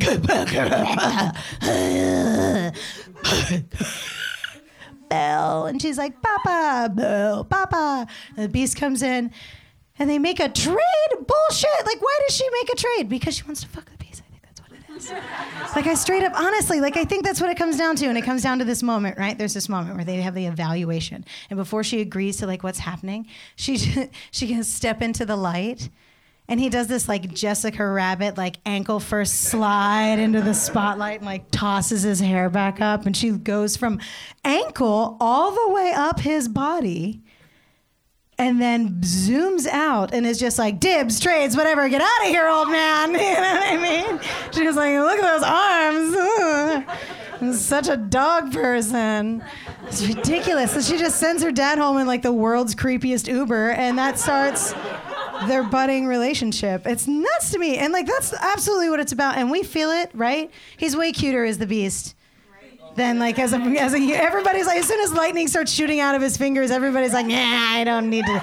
Movie's over. You know, like we don't care anymore. He's fucking, it's dumb. He's way, I don't know. They even have a second movie that absolutely codifies that, right? They have a second movie, Belle's Enchanted Christmas. It's when he's a beast and she's a human, not when they're both humans and like presumably sexually viable. It's just an entire movie about their budding romance during the holidays, and they're just playing snow angels and touchy butts the whole movie. It's just like, I fell over in the snow and you fell over on top of me. It's like it's the fucking pervious thing. I don't understand. Like, fuck off. Get over a black fucking mermaid. It seems silly. It seems silly. Oh my goodness. I scribble all over the place sometimes. I'm really happy. I like that it's cold now for a couple of reasons. One, because I can keep my phone in my back pocket now. And over the summer, I cannot, because I will ruin the phone because of a development of moisture. And so, like, I can't. It's just not fiscally viable for me to keep my phone in my pocket during the summer. But I can keep it real close in the winter, sort of, and it's really nice. And also because the skies are really clear, and I'm like a big science nerd. Like, I don't know, like a successful satellite launch will like either make me wet or like cry or something, just depending on my mood or my cycle, It's like a lot of, I love it. I feel like it's like a demonstration of where we can best express ourselves, and like the best parts of humanity are like invention. But I also feel like we spend a lot of time squandering our thought on like shit that just makes me go like, the fuck? You know what I mean? Like I was using an all-gender restroom in a gay bar in Kel Surprise, and I walked in, and it was one of the restrooms that has like a urinal and a toilet, and I was like, oh my God, jackpot. Private restroom urinal opportunity. Are you fucking kidding me? I try it every time. If I get the chance to try to use a urinal, I'm gonna fucking use the urinal. I will at least measure up and be like, how wet am I gonna get after this? Is it too dirty for me? Because you gotta get like a little close, you know what I mean? Like, it's not like a fire hose on civil rights activists. Like, I'm a squirter, not that aggressively. So I have to figure it out. And I was like kind of like measuring it up, and I got stopped. And then over the drain spout was this thing I had never seen before. It was this like Bane mask looking thing, you know what I mean? Like a dog muzzle, and it said splatterproof guard. And I was like, what? Okay. And then below the urinal was this blue, gushy, like Dr. Scholl's quality non-slip pad. I know that because it said non-slip pad. And I was like, what are you, man, like seriously? Like science went to this, like energy and design and invention went to, and why? What is the necessity? What is the are you telling me that people who stand while they urinate can't control the velocity of the fucking liquid coming out of their bodies so much to the point that they just spray all over the floor in their chinos, take a step and slip and break their hip? You know what I mean? And we gotta help these babies. It's important. That's nuts. That's kidding. And also everything has to say what it does or it won't work. Like it's nuts. There's a thing called a vagina clock. It's like a real Googleable item in the world. It is quite literally a pink dildo with a like wind up clock face on the end of it. The design is so dear. And you don't get to, like, they absolutely don't know their market. You cannot choose your color. The pink is the only opportunity. Like, that seems like a missed chance there, but whatever. And you, like, wind it up, and so you, like, slip it inside you, and then you just kind of, like, I don't know, sleep like a princess, because all women are princesses. And then in the morning, it just, like, vibrates inside you, and you have to pull it out to shut it off. I don't know about anybody else, but I'm a little dry in the morning sometimes, I feel like I would just be elongating it would just be a trunk eventually. Like, I feel like, God, like, it's like, what an absolute misunderstanding. I feel like, who the fuck, like, who wants to, you know what I mean? Like, never hitting snooze and then always on time. Thank you, vagina clock. Women are seeming more anxious than ever. Vagina clock sales are on the rise. Like, God, like, we don't need that. People think people with pussies are nuts already. You know what I mean? Like, we don't need that kind of shit. You're not fucking helping me. I would love, like, a real vagina clock. Like, something that would help me. If I'm not ruining 5 pairs of underwear every fucking month. Hanes, I'm onto you, bitch. Hope you're hearing this. cotton corporate. It's like, it's nuts to me. It's absolutely nuts to me. I feel like an insane person every out of every 28 days. It's like a spinning cycle of 28 days in a little like inverted circle of like insanity that I can't keep track of because I'm not good at math. You know what I mean? You have to be like AP Calc level A student to track your fucking period. It's insane. And you just have to instead suck it up and you just walk around and you're just like, is it now? Is it now? I was sitting, now I'm standing. Things are different. Is it now? You know? And if anybody doesn't really like hearing a period joke, like, honestly, fuck off. Do you know how many broken dick pill commercials I sit through in a day? Like, please. They both happen naturally. Get over it, honey. Like, your time's up. You don't get to be hard forever. You don't get to. Be better and you can get hard. You know, like, that's gonna be the new thing. Oh, man. I have such a bevy of bevies up here. It's a little ridiculous, if I can be honest. I got off track. Oh, yeah. Like, I love it. Like, I would love, like, a real time. Like, so you let me know, you know? Like, ding. Hey, why don't you put it down on the sofa and watch 18 hours of Bob's Burgers, you know? Like, you had to scrub last time. Learn, you know? Like, it'd be fucking awesome. And I don't learn. And I do things like I'll just go out and I just, like, say, fuck it. And, like, sometimes I do a cautionary cupping, you know what I mean? Like, I put a diva cup in for, like, just in case. It's kind of like the vagina clock. It's always really dry. You have to, like, spittle. It's a process. It's a... If anyone doesn't know what a diva cup is, it's a little like 1.5 cone-like cylinder-shaped thing that sits on your cervix and like catches your menses, and you can like dump it out, and it doesn't give you cancer like most things do, which is like pretty dope. Or it's a really convenient way for you to boof drugs without tearing your anus. You figure it out. Or it's at full shot size. So you figure it out. It's a multi-use tool. I like it. I feel like it's awesome. It makes me feel like this is like a crown. I call mine my blood diamond, really. It's a fucking set thing. But sometimes I don't, and I forget, or I'm just lazy, or a little too dry, TBH. And I'll go out, and then I have to like keep constantly checking in a state of paranoia. You know what I mean? You have to like find a corner because the restrooms are occupied, and you just kind of like slide in and do a little like doot.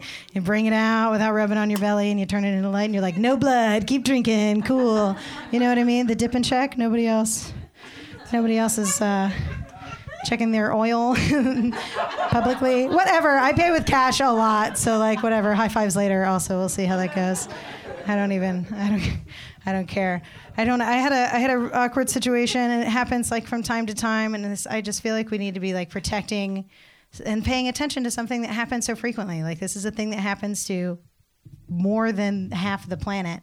And we're like, this woman, we have these like Ant Flow tampons, and they don't have an applicator, but they like, obviously they have like a plastic thing. It's not like a bowl of peanuts at a bar and just like open, unwrapped tampons. I was like, in the bathroom with her, not in the bathroom with her, but you know what I mean. And I heard her remark like, oh, I need a tampon. And I was like, oh, we have these things. And I held the tray out to her, and she lifted the lid, and she was like, what am I supposed to do with that? And I was like, you have to like put it inside you. And she's like, I have to touch myself? And I was like, oh my God. You're exactly the kind of mom that has the kid in the bathroom stall next to you that when somebody is putting a tampon in, they're like, why is she eating on the toilet? You know what I mean? Like, educate your kids. It's not how it happens. It's not how it happens at all. Sometimes it comes as surprises. You know what I mean? Like, I feel like later I'm just going to be so warm and comfortable, and I'm going to laugh really hard out on the patio after something that Mel said, and I'm just going to be like, and like lay a Jello egg in my panties, you know? In that moment, you just have to act like everything's cool. I have to pee.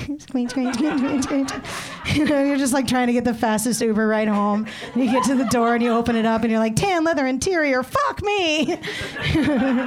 And you like gingerly squinch in, and then you look forward at the dash and you see that like Blue Lives Matter sticker, and you're just like, ha ha ha, tan leather interior, fuck you. Take the brick roads home. I like it bumpy. You know, just fucking changing the world, one stain at a time. So whatever, it'll be great. I'm gonna start requesting only conservative Uber drivers. but only like, about a week out of the month, just for reasons, whatever. I really enjoy, I feel like I'm a sex positive person. I was really stoked to hear about that podcast. Was it Sex 14? Yeah. where we fuck. You know what I mean? You're just like, yeah. Anyway, if it's not all just fucking, or maybe, I don't know. That sounds fun. That sounds fucking great. Oh, isn't that, well, we know. Sex. It's all of the sexual things. Oh my goodness, I'm so looking forward to the repertoire of sexual things as displayed by a bearded Midwestern white man. I know all of the sexual things. Here they are on the table. I don't know. No, I think it seems cool. I'm excited for it. I'm never really bashful about talking about sex. I don't care. Bodies are bodies, and sex is like fun if you do that right or whatever. But there's some things I don't understand. The Garden sponsorship is really dope. I appreciate. I've never seen them carry edible panties. That shit doesn't make any fucking sense to me. No how. I do not understand. First of all, that's how you get ants. Okay, you know what I mean? Nobody's gonna lick the platter clean. I don't believe you. That's absolutely not the way to go. And there's I'm behooved, but there's a variety of flavors of edible panties. That's nuts to me. Who's that persnickety in their panty munching that they've got to be on the rack at Hot Topic being pina colada, pina colada, pina colada, cherry, sweet. You know what I mean? That's fucking bullshit. That doesn't make sense, here's a hint. It's going to be cherry and salmon flavored 45 seconds after heavy petting. So why? Why? You know what I mean? Why pretend? That seems ridiculous. I feel like... Okay, should edible panties need exist? I instead propose complementary flavors. Like a lemon dill edible panty. Or like a ginger teriyaki edible panty. If you really want to wrangle in the Midwestern white man, ranch flavored edible panties comes with blue dust, really fucking get them. Get you a Todd, honey. I'm sorry if there's any Todds here. I bet you're great in bed. I had a friend, a male, a coworker come up to me recently, and he was like, I don't mean this in a shitty way, and I'm a little nervous to ask, but I just kind of want to know, how do you make a girl come? And he was such a weenie about it, and I was like, I'll tell you how I can make a girl come, or other people can make girls come, or girls can make themselves come. I don't really know. Just here's how we come. And he was like, okay, I'm ready. Sat down, cross-legged. He's all ready to go. And I was like, here's the deal. I'm going to lay this out for you in a way that I feel like you can maybe comprehend a little bit more easily. Do you like Oreo cookies? And he was like, yes. I was like, great. Do you dip those cookies in a mug of milk? And he was like, yeah, every time. I was like, cool. So then you've had this classic scenario. You have half the cookie submerged in the milk. You think you've got it right at the right time. You've overestimated a little bit. You pull it up, and only the crunchy half remains in your fingers. That's okay. You eat that crunchy half, but now you're stuck with a dilemma or an opportunity, if you think of it my way. You have to retrieve the soggy half of the Oreo cookie from the bottom of the mug. And so what you do is you just sort of you take a couple fingers, and then you just dip it into the mug, and then you just kind of fish down around until you can find that cookie piece. And then when you get to the cookie piece, you just slide it over to the edge of the mug, and then you sort of just hook under that cookie piece, and you just kind of drag it slowly up toward the rim of the mug. And maybe you drop it in. That's okay. That's okay. You just go back, and you just get it again, and you just bring it all the way up to the top, and then just go, and then you're rewarded with a really sloppy wet cookie. And that's and that's how you make a girl come. Y'all been really sweet. My name's Angie Healy. You can DM me butt pics if you want. I have an Instagram. It's hot bitter biscuits, not butter, bitter. I'm really not bitter. I was just high and it sounded funny to me. All right, looking forward to your questions. Have a great night.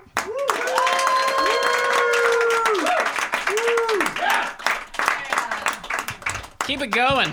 Keep applauding. Wonderful. Hilarious. Keep it going. Yeah, all the drink. A champion. All right, I hope you guys all thought of your questions because we're about to get into this Q&A. I'm going to hand it back over to Mel. You guys got some Q&A ready? Your hand is up really early. I am just teasing at the moment. You're supposed to just be thinking about the possibility of having a question. About it, but I think it might need other people to answer. All right. Well, I'm going to ask a question first. You guys think about it. Brianne, you think. All right. It could be the thing that gets you a spot on this prestigious podcast. Would you like to be heard by 20 to 50 people?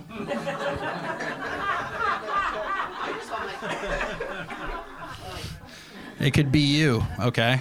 Depending on the question you ask at this moment. All right. Comedians, come back to the stage. Yeah. Give it up for our comedians tonight. Woo! Yeah. All right, welcome back. All right, what I'm going to do is I'm going to ask a question that's going to be, somewhat like the questions you ask. It could be silly. It could be serious. It could be intentional. It could be something you just came up with because you're feeling pressure, because I'm going to pressure the fuck out of you, because we got 4 prizes to give away, so we need at least 5 of you to fucking act. All right? Because this is podcast gold. All right. So, I'm going to ask you guys, all 3 of you, what kind of effect has religion in America, what effect has that had on your comedy? That's an appropriate response, Angie. And so you will go first. I don't know. Literally none. I don't know. None.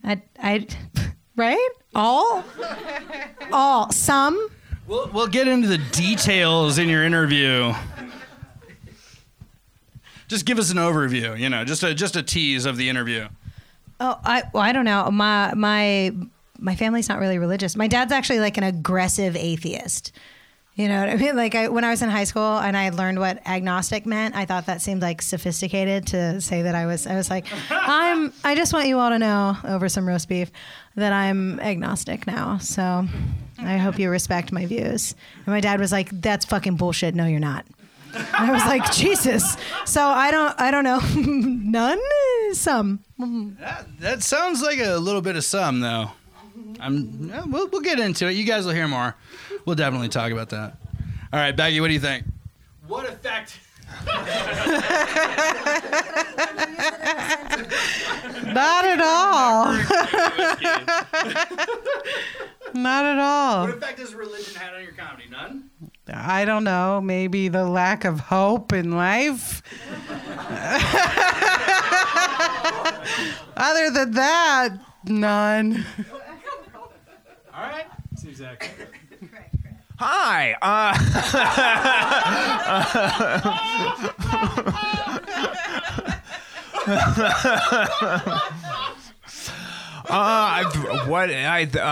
Man, out the gate with a deep one. That's good. That's a good one. I think it's encouraged me to work cleaner, which I should qualify. Yes, I do realize I had a joke where I used the phrase "bust a nut."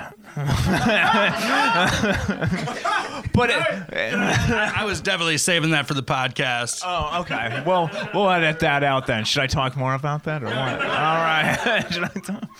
Yeah, that's interesting. Yeah. Keep talking or what? No, you keep going, man. Keep going. I'm not gonna heckle you. I won't be censored. No. No, yeah, I think I don't talk about my faith a whole lot. I'm a Christian. Open your hymnals to page 12, please. But I think that's kind of like I watched comedians like Jim Gaffigan and Brian Regan, and I have no idea what their worldview is, but I like their comedy a lot, and I think working clean is something I want to do with my comedy, and I think it's a good marketing thing too, because then as many people can listen to you as is possible. So, faith and money.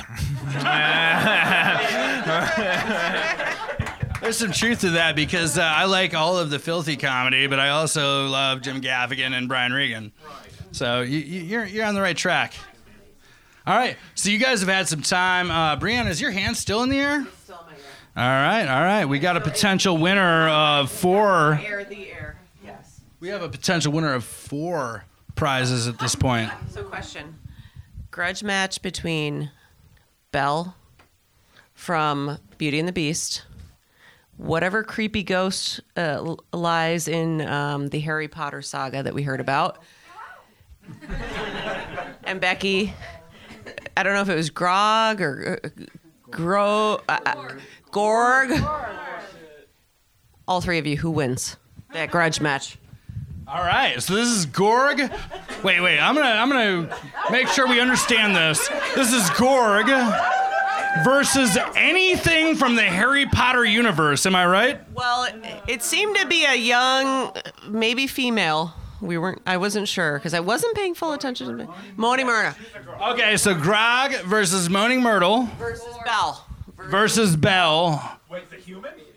No. Versus Belle from Beauty and the Beast. Is that right? Yep, those are the 3 All right. characters tonight. These are characters from each of your acts. We now are interpersonal here. This shit's getting real. Who wants to go first? Who wins in this death match? Well, Belle is still alive, so she's already ahead in so many ways. I'm going to give it to Belle because Moaning Myrtle, as creepy and a downer as she is, she can't hold things. She cannot hold things. She can go into vents. She can go down plumbing. A devastatingly sad backstory. She could use that as an opening fight move. But after that, I mean, all her opponents have to do is just be detached from the situation. And it's just not going to work. So I think Moaning Myrtle's out, but I think I'd bet money on Belle. Gorg. He's sweet, but he's cunning, I think, underneath it all. But maybe not, but I think that he's just really evil deep down inside in his gut. And I think that would beat out anything else. Fair enough. I feel like, I was initially going to put my money on Gorg. Because, the whole being an ogre versus a 16-year-old provincial French town farm girl. She's not even sturdy. She's but a wisp, that apron is very small. But it's a tissue, really. But then I realized that Belle would just seduce him. She's such a little, you know what I mean? And she's like, I really like your horns. That's how. And then she would just slit his throat. She's a backstabber. She was ripping petals off of that flower like a bitch, She's Snoop. I think she's a sneak. So I'm going to say Belle. Like an assassin in the night. All right.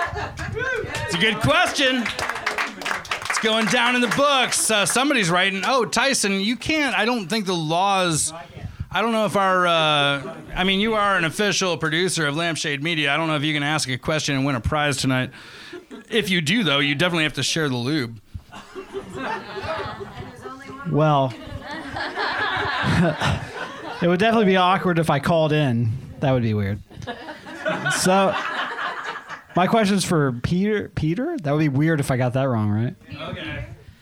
When you were developing the voice for Moaning Myrtle, you were probably looking in the mirror when you were doing it. How did you feel while you were developing that? What were the stages, I guess, of emotion as you were... I can't do it because I can't, but... Please don't. Wow. I like this question. We can't give him a prize, though. But go ahead and answer it. there was a very warm sense of accomplishment. Immediately cascaded over in an icy, terrified unease as unprecedented noises came out of my face hole. So, yeah, so I think that was it. It was fun to play around with, but once I actually tapped into it and heard recordings, being downrange from that voice, it was, so I get the reaction to it. Thank you. Well, thank you very much. All right, Tiffany, here you go. Ask that question. I've seen you guys doing comedy separately, obviously, for years now. What is the driving force to keep you going in the comedy scene? Who wants that first? Here you go. I really enjoy making men feel icky, but like kind of horny. You know what I mean? They like can't figure. And I feel like I haven't gotten to do that to enough of them yet. All right, Becky, you got an answer for that? If I don't, I become extremely depressed. Real. And I wonder whether or not I was ever funny to begin with. And so I have to prove to myself that I was. Yeah. That's pretty universal. I'll agree with that. Was it delusion? No, I do feel that though. Very relatable. I think it's kind of I've kind of turned stand-up like sometimes into a person, and if I don't accomplish what I want, that person wins. So I keep going because I think deep down I can do it. I don't know what to what end or what capacity or where that road ends, but I'm not tired of it and I don't want to quit. So I keep going and I don't know where that's going. It could be Yep. Tonight it was fucking magic, though. Yeah. Yeah, it's fucking beautiful. All right, Mike, this is my boss. Right here. The person that employs me currently is now going to ask a question, and I'm not drunk. Until tomorrow. Neither am I. So I just want to know from real comedians, there's so many people that we know that are super, super funny, right? There's this funny guy, but what actually makes a comedian funny? What is the difference to be up on stage, perform in front of people that you've never met, where people that are funny in front of their friends? So what is the difference? Like, people always think like, oh, I can do this. I can get up there. I can talk about bullshit. But nobody really is funny enough to entertain people that you don't know. So what's the difference, right? I mean, obviously you can talk about squirting, which I couldn't, but yeah, just in general, like what makes people funny? Well, yeah, I do. I'm sorry. I didn't know that you know how Germans roll. We always, but yeah. So they're gross, they're wet, but in general, like what makes people, what's the difference between a real comedian and somebody who's just funny if I talk to him? This question also will answer why Tony Costa was an amazing host last night, but was a terrible comic. Hey, no, Tony admits that to everybody he meets. This guy is vulnerable as fuck. Cool. I feel like people... I think getting in front of people is obviously difficult. I think the thing that... Because there are a lot of people who get on stage and tell sentences. and they're not funny. And I wouldn't, you know what I mean? Like, not everyone who gets on a stage and holds a microphone is necessarily, like, as you so eloquently put, a real comedian. And thank you for that again. But I don't know. I think it's a matter of, like, just being able to get over the doubt of whether or not you'll fail. It's like I feel like I think all of us tend to be funny people, even, like, naturally. Like, I don't know anyone that's a comedian who's like that I would say is a comedian is like a not fun person to be around. Like, you know, maybe not all the time, but I think it's different. Me talking to people and talking on stage maybe doesn't seem different, but it's different for me because when I'm having a conversation, like I'm like a part of that, and that's like for everybody around. And then when I'm like on stage, I feel like I'm like okay, I'm here for you, and I have to like meet the expectation of like your joy, and I want to like meet you there. So for me, it's kind of like I want to do this so that you have like a really sweet time, and then I'm just like, yes, I nailed it. It's like throwing like a really awesome surprise party. You know what I mean? And you're like, oh, they were so happy. Like, it's, I don't know. That's, I think, the difference for me.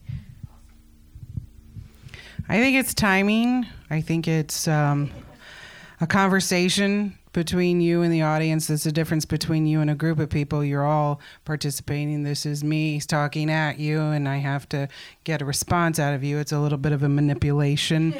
It's a little bit of psychology. It's a little bit of thinking differently than most people, because if I have conversations with people that I think are normal topics, and people look at me fucking weird. And I'm like, what? This isn't okay.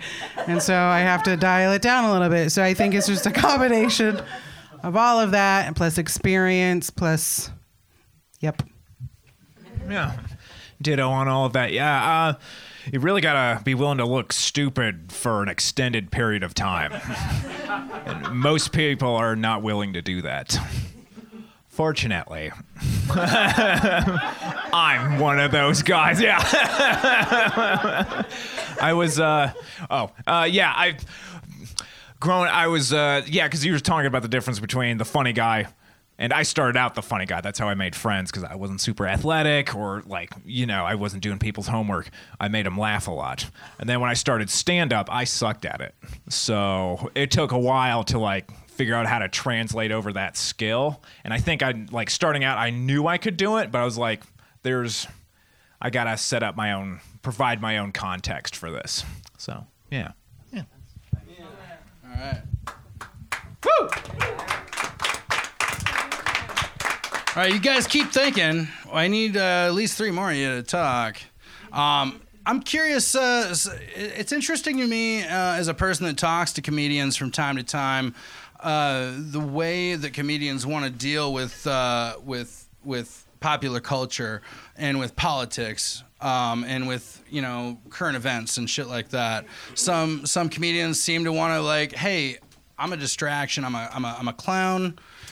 You know, let's avoid reality for a minute and just have some fun together. You know, and then some comedians want to make comedy really relevant to what's happening in real life, right? And mock certain things and promote other things, right? So I'm curious where you guys' take is in your position in that spectrum. Who wants to go first? Peter, go ahead. Yeah, it's interesting. I think, especially if you watch my set, I'm definitely the clown. I am the distraction. I don't really get topical with politics. I think a lot of it's because I feel like it's over my head. I don't have a unique commentary, or I haven't developed something on politics and current events where I could, like, pull a George Carlin and just say a bunch of hilarious and like very philosophical stuff. So I just pretend to be a velociraptor fighting people for cheese. You know, that's my inner Carlin, and I think it'll change. I think as I get older and I get hopefully wiser, theoretically, and smarter, I think maybe I will have like opinions and viewpoints. You know, no opinions, but opinions that I could like actually present in a funnier way. I think that might be it. Yeah. Should I pass it down the line? You want it? Yeah, go for it. I don't do topical jokes.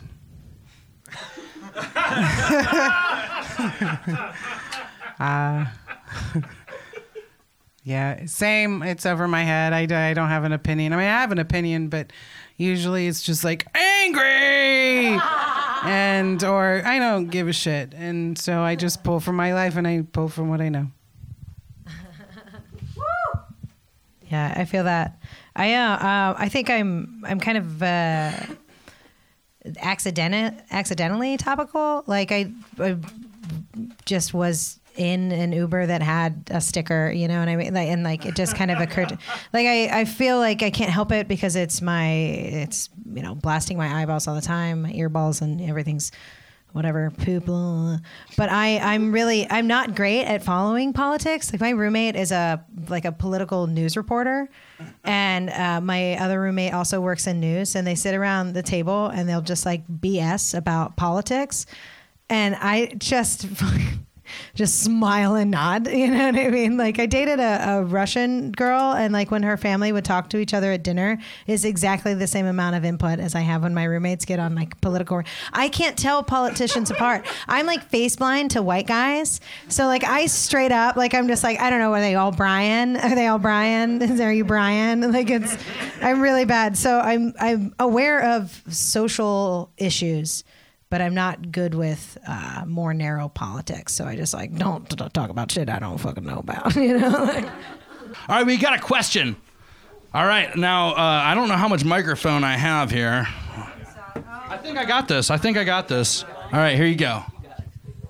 So Columbus doesn't always get the respect I think we deserve in the comedy scene nationwide. Where do you guys think that Columbus fits in the national comedy scene, or even the state of Ohio? All right, let's do some ranking. Tiny Chicago. Yeah, I'd say tiny Chicago. That we're a very good place to cut your teeth doing stand-up. The rent is low. Then it's lower than any of the coasts. So you could live here, do comedy, and then when you get like, you know, super vetted on it, you can move somewhere else. So yeah, it's a breeding ground. For Petri dish? So do you really love me? Yes. Thank you. I kind of have. I get in an interesting conversation with people who have they're like, Columbus is a really great breeding ground, and I get that, but I also really don't. I feel like we don't give Ohio even like the credit that like, and I'm not like, I swear to God, I don't have like Live, Laugh, Love on my wall. And again, sorry if anybody does, sorry, Todd.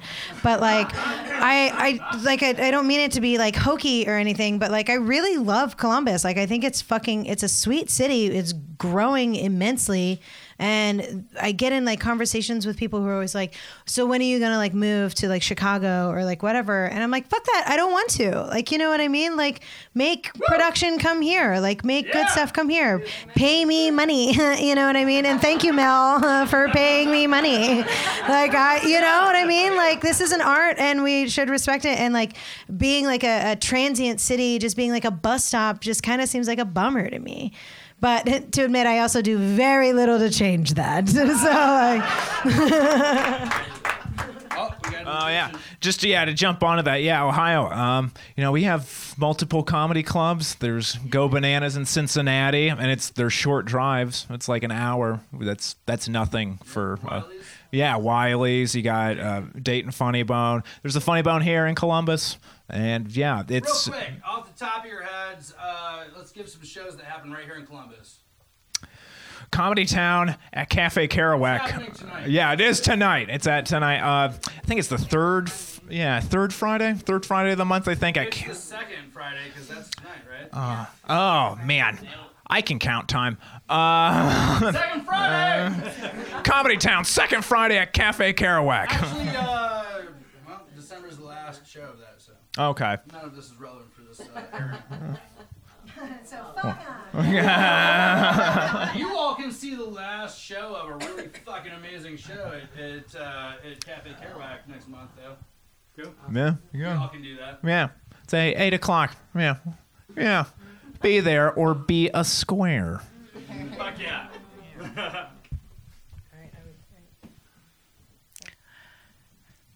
I don't know. I have to look at my calendar. Evening with the Berkeys. Is that the first Friday? First Friday. Followed up by... First Friday. Wonder Dog Variety Show. Yeah, which Angie Healy basically At Shrunken Head. fucking, is hosting, right? Yes, according to my announcements earlier. Yeah. Yes, I am the host of that show. Yeah. All right. We got 2 more questions in this audience. I haven't found them yet. You guys got questions. Okay, I can have a question. Oh, yeah, you do. Yeah, you do. So you all have a very different style of comedy, which all are hilarious. As you've developed your style, how true have you stayed to like your original way of presenting yourself? Like, is it morphed significantly? Have you stayed true to kind of your original? I don't know. You get what I'm saying? All right, Larry the Cable Guy. Is that what? Oh my God! Whatever. He's fucking rich. Yeah, that's fine. You can look at my ass crack. I don't care. That's what he does, right, on stage or something? I've not seen it. I do like Ron White. They're all part of the like same deal, right? The blue collar. He's like, great because he's like rich and shitty about it, and I'm like, good for you. Oh, a character? I definitely changed. When I first started doing comedy, I had I left the microphone in the stand and like didn't really move very much. And then I got braver and I took the microphone out, and then I saw like every comic I knew around me, which were mostly like white dudes, would just like talk like this into the microphone. And so I just like did that for like a couple weeks, and I was like, Jesus Christ, what is this? And also, ew, you know what I mean? Like, good form. It's really good. And I just committed to being like gesturing a little bit more broadly and eating up more stage. Like my favorite comedian of all time is Robin Williams, and that man will just like take up an entire stage, and you know what I mean? Like he doesn't even like hold a microphone because he's just like, he can't. They would have to keep tossing him then because he would just lose him in the audience the whole time. And I love that. So I feel like I let that influence me a little bit more.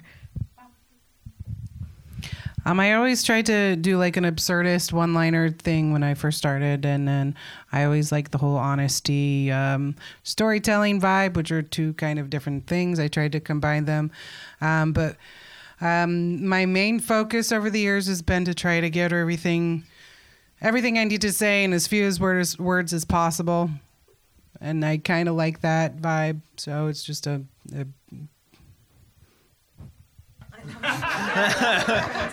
Word economy, it's good.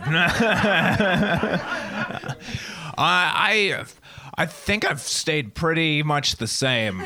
It's just escalated. It's like a pony on Adderall, and the dosage has gone up over time. It's the same pony. And it's doing the same stuff. But now it's just, how can I take this to the next level and put more nitrous into this pony? That's a fast pony. All right. Oh, over here, real close to the stage. This is another VIP seat. And I just stepped on our other VIP seats. By VIP here, the host will step on you. All right. So I'm just gonna pressure you guys. All right. What's that? Oh.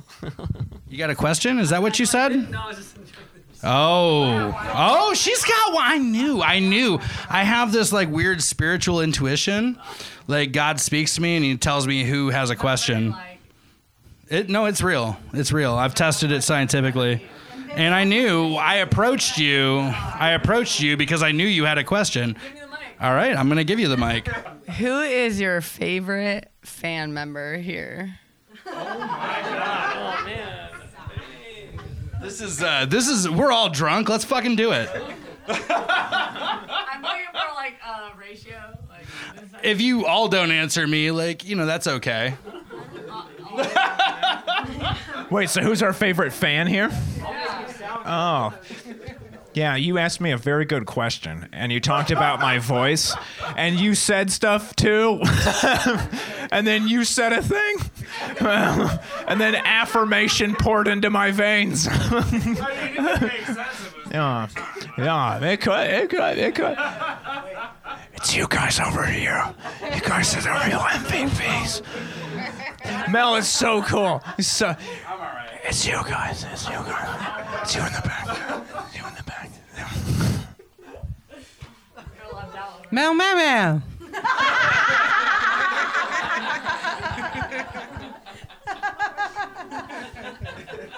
think you were doing that.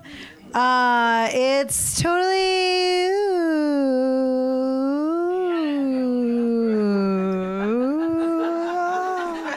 It's you, Mel.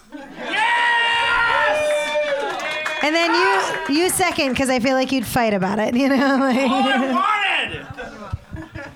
All right, anybody? Peter, what other impressions do you have, and does anybody else do impressions? All right. Oh, let's see. Okay. So running down the list, Moaning Myrtle. Why Moaning Myrtle? The Random Ghost Child. Hello?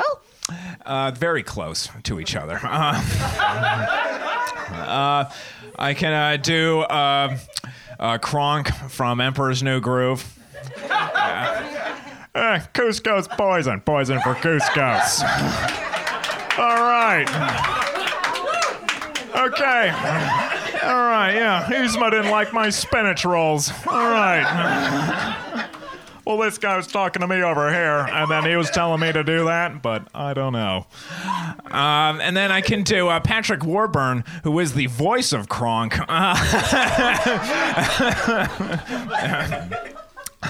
But as Joe on Family Guy, hey Peter. I can do Gollum. I can do Gollum from Lord of the Rings. We can't eat Nasty Herbert's food.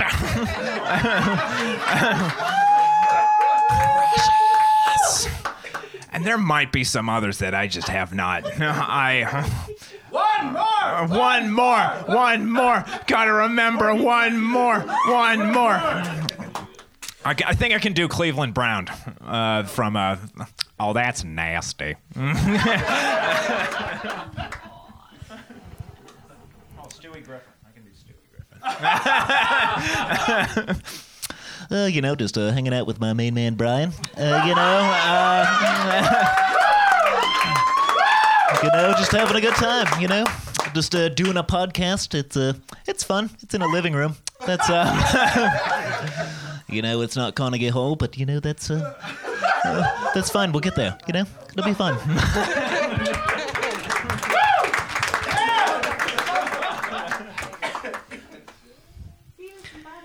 This is my impression of an asshole. Very visual.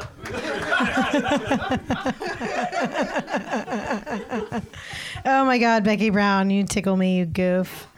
I don't know. I'm terrible at impressions. Okay, so this is my impression of all of the men that come into the tap room at the brewery that I work at. If I'm the person behind the bar, but there's also a guy behind the bar with me. It's, for those of you playing the game at home, I'm just standing here with my eyes wide and mouth agape like a drooling buffoon. Hi, how are you? What can I get for you? Yeah, so anyway, dude, I'm just looking for a beer, anything like Bud Light, and that's where we leave off. That's my impression.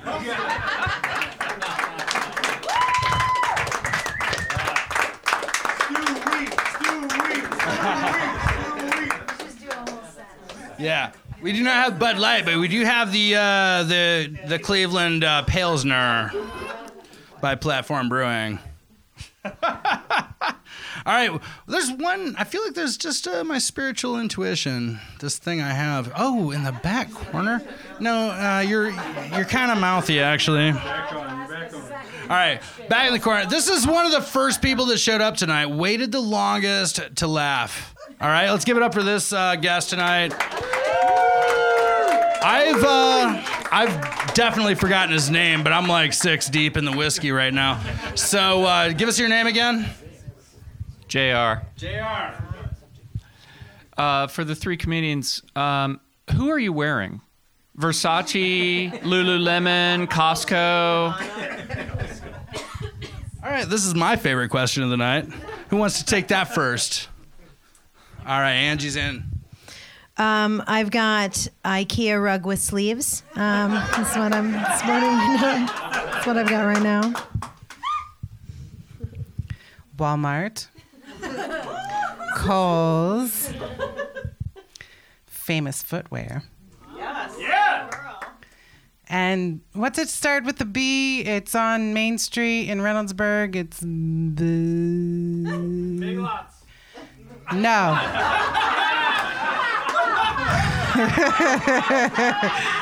But very close. It's by Value City Furniture. It's next door. Burlington Coat Factory leggings. I got 2 for $10. 2 for $10. Woo! I'm wearing my roommate's shirt that doesn't fit him anymore. It's by Morona. It's good. And then I'm wearing Levi's skinny jeans, so you know I have quads. And then straight cut, they just disappear. And then I'm wearing some old high top Converses that have been aerated by the ravages of time.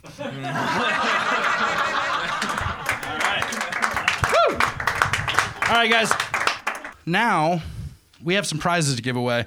So, we have Angie and Becky are going to be our judges tonight. I've decided. I've decreed. All right. So, let's pick a call-in. What question among the questions you had tonight made you think that you want to talk to him the most? Right there. All right. All right. I knew you were the first questioner. Do I need to have a follow-up question? Well, yeah, like we're going to talk to you for like 30 minutes during the interview. Yeah, this is going to happen. Yeah. We'll talk. We'll have a great conversation. You might even be able to change the podcast for the future, you know? Yeah, no, I don't know about that. Let's not be dramatic. All right, do we have another one? What is maybe the next question that dramatically affected you? I really enjoyed the gentleman that asked the difference between real comedians and just funny people. Spirit fingers over there. All right, next up. So, who gets the garden gift bags? We got one. Check that out, Angie, because there's one that requires testicles. I know that. So we need to give this one to somebody that has either a pair of testicles themselves or a pair of testicles that they want to use this product on. Okay? I'm just saying, if you accept this. Let's go. I want to see them balls out. That's the other one. Yeah, this is anybody's game. All right, somebody with testicles catch this bag. Just throw it. Tighten that thing up. Tighten that thing up and throw it. Come on, Tyson, give it up. Just don't give it to Brienne. I love her.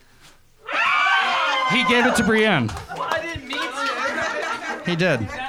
My boss has won 3 prizes tonight. All right. Who is getting what? Tell us what's in this bag. It's a man bag. Okay. Oh, Joe Dona? It's a butt hug for you and your friend. Oh. I actually feel like that's actually a back massager.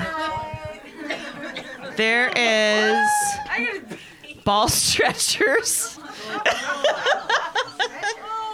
some lube, which my friend Diane specifically requested. Menopause. And a lovely bag here. Wait, hold on. I think maybe we lost something else. There's definitely more lube. Well, okay. I think that might be it. Hold on.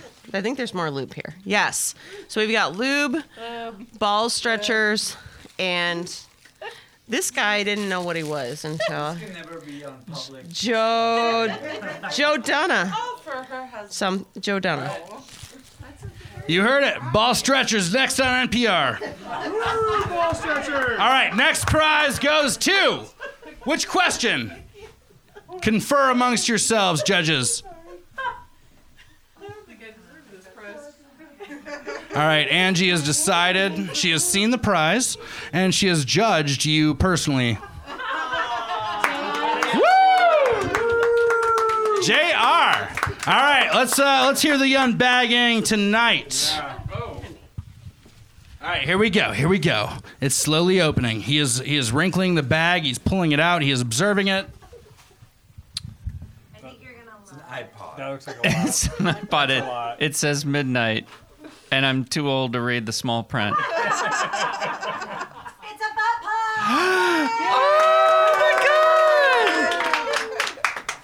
It's a silicone bunny butt plug. All right, the podcast is over. Angie, can you give us our new official podcast ending? Get off me. All right, the good times are over, but there's other good times about to start. Stay for the after party.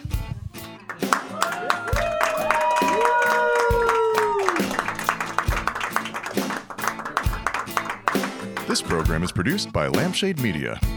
Hosted by Mel Milliman. Music by Tyson Shipman. Graphic design by Griffin Browning. Social media by Sam Welch. Voiceover by Ryan Branch. And a special thank you to our sponsors, Paddy Wagon Food, Platform Brewing Company, and The Garden.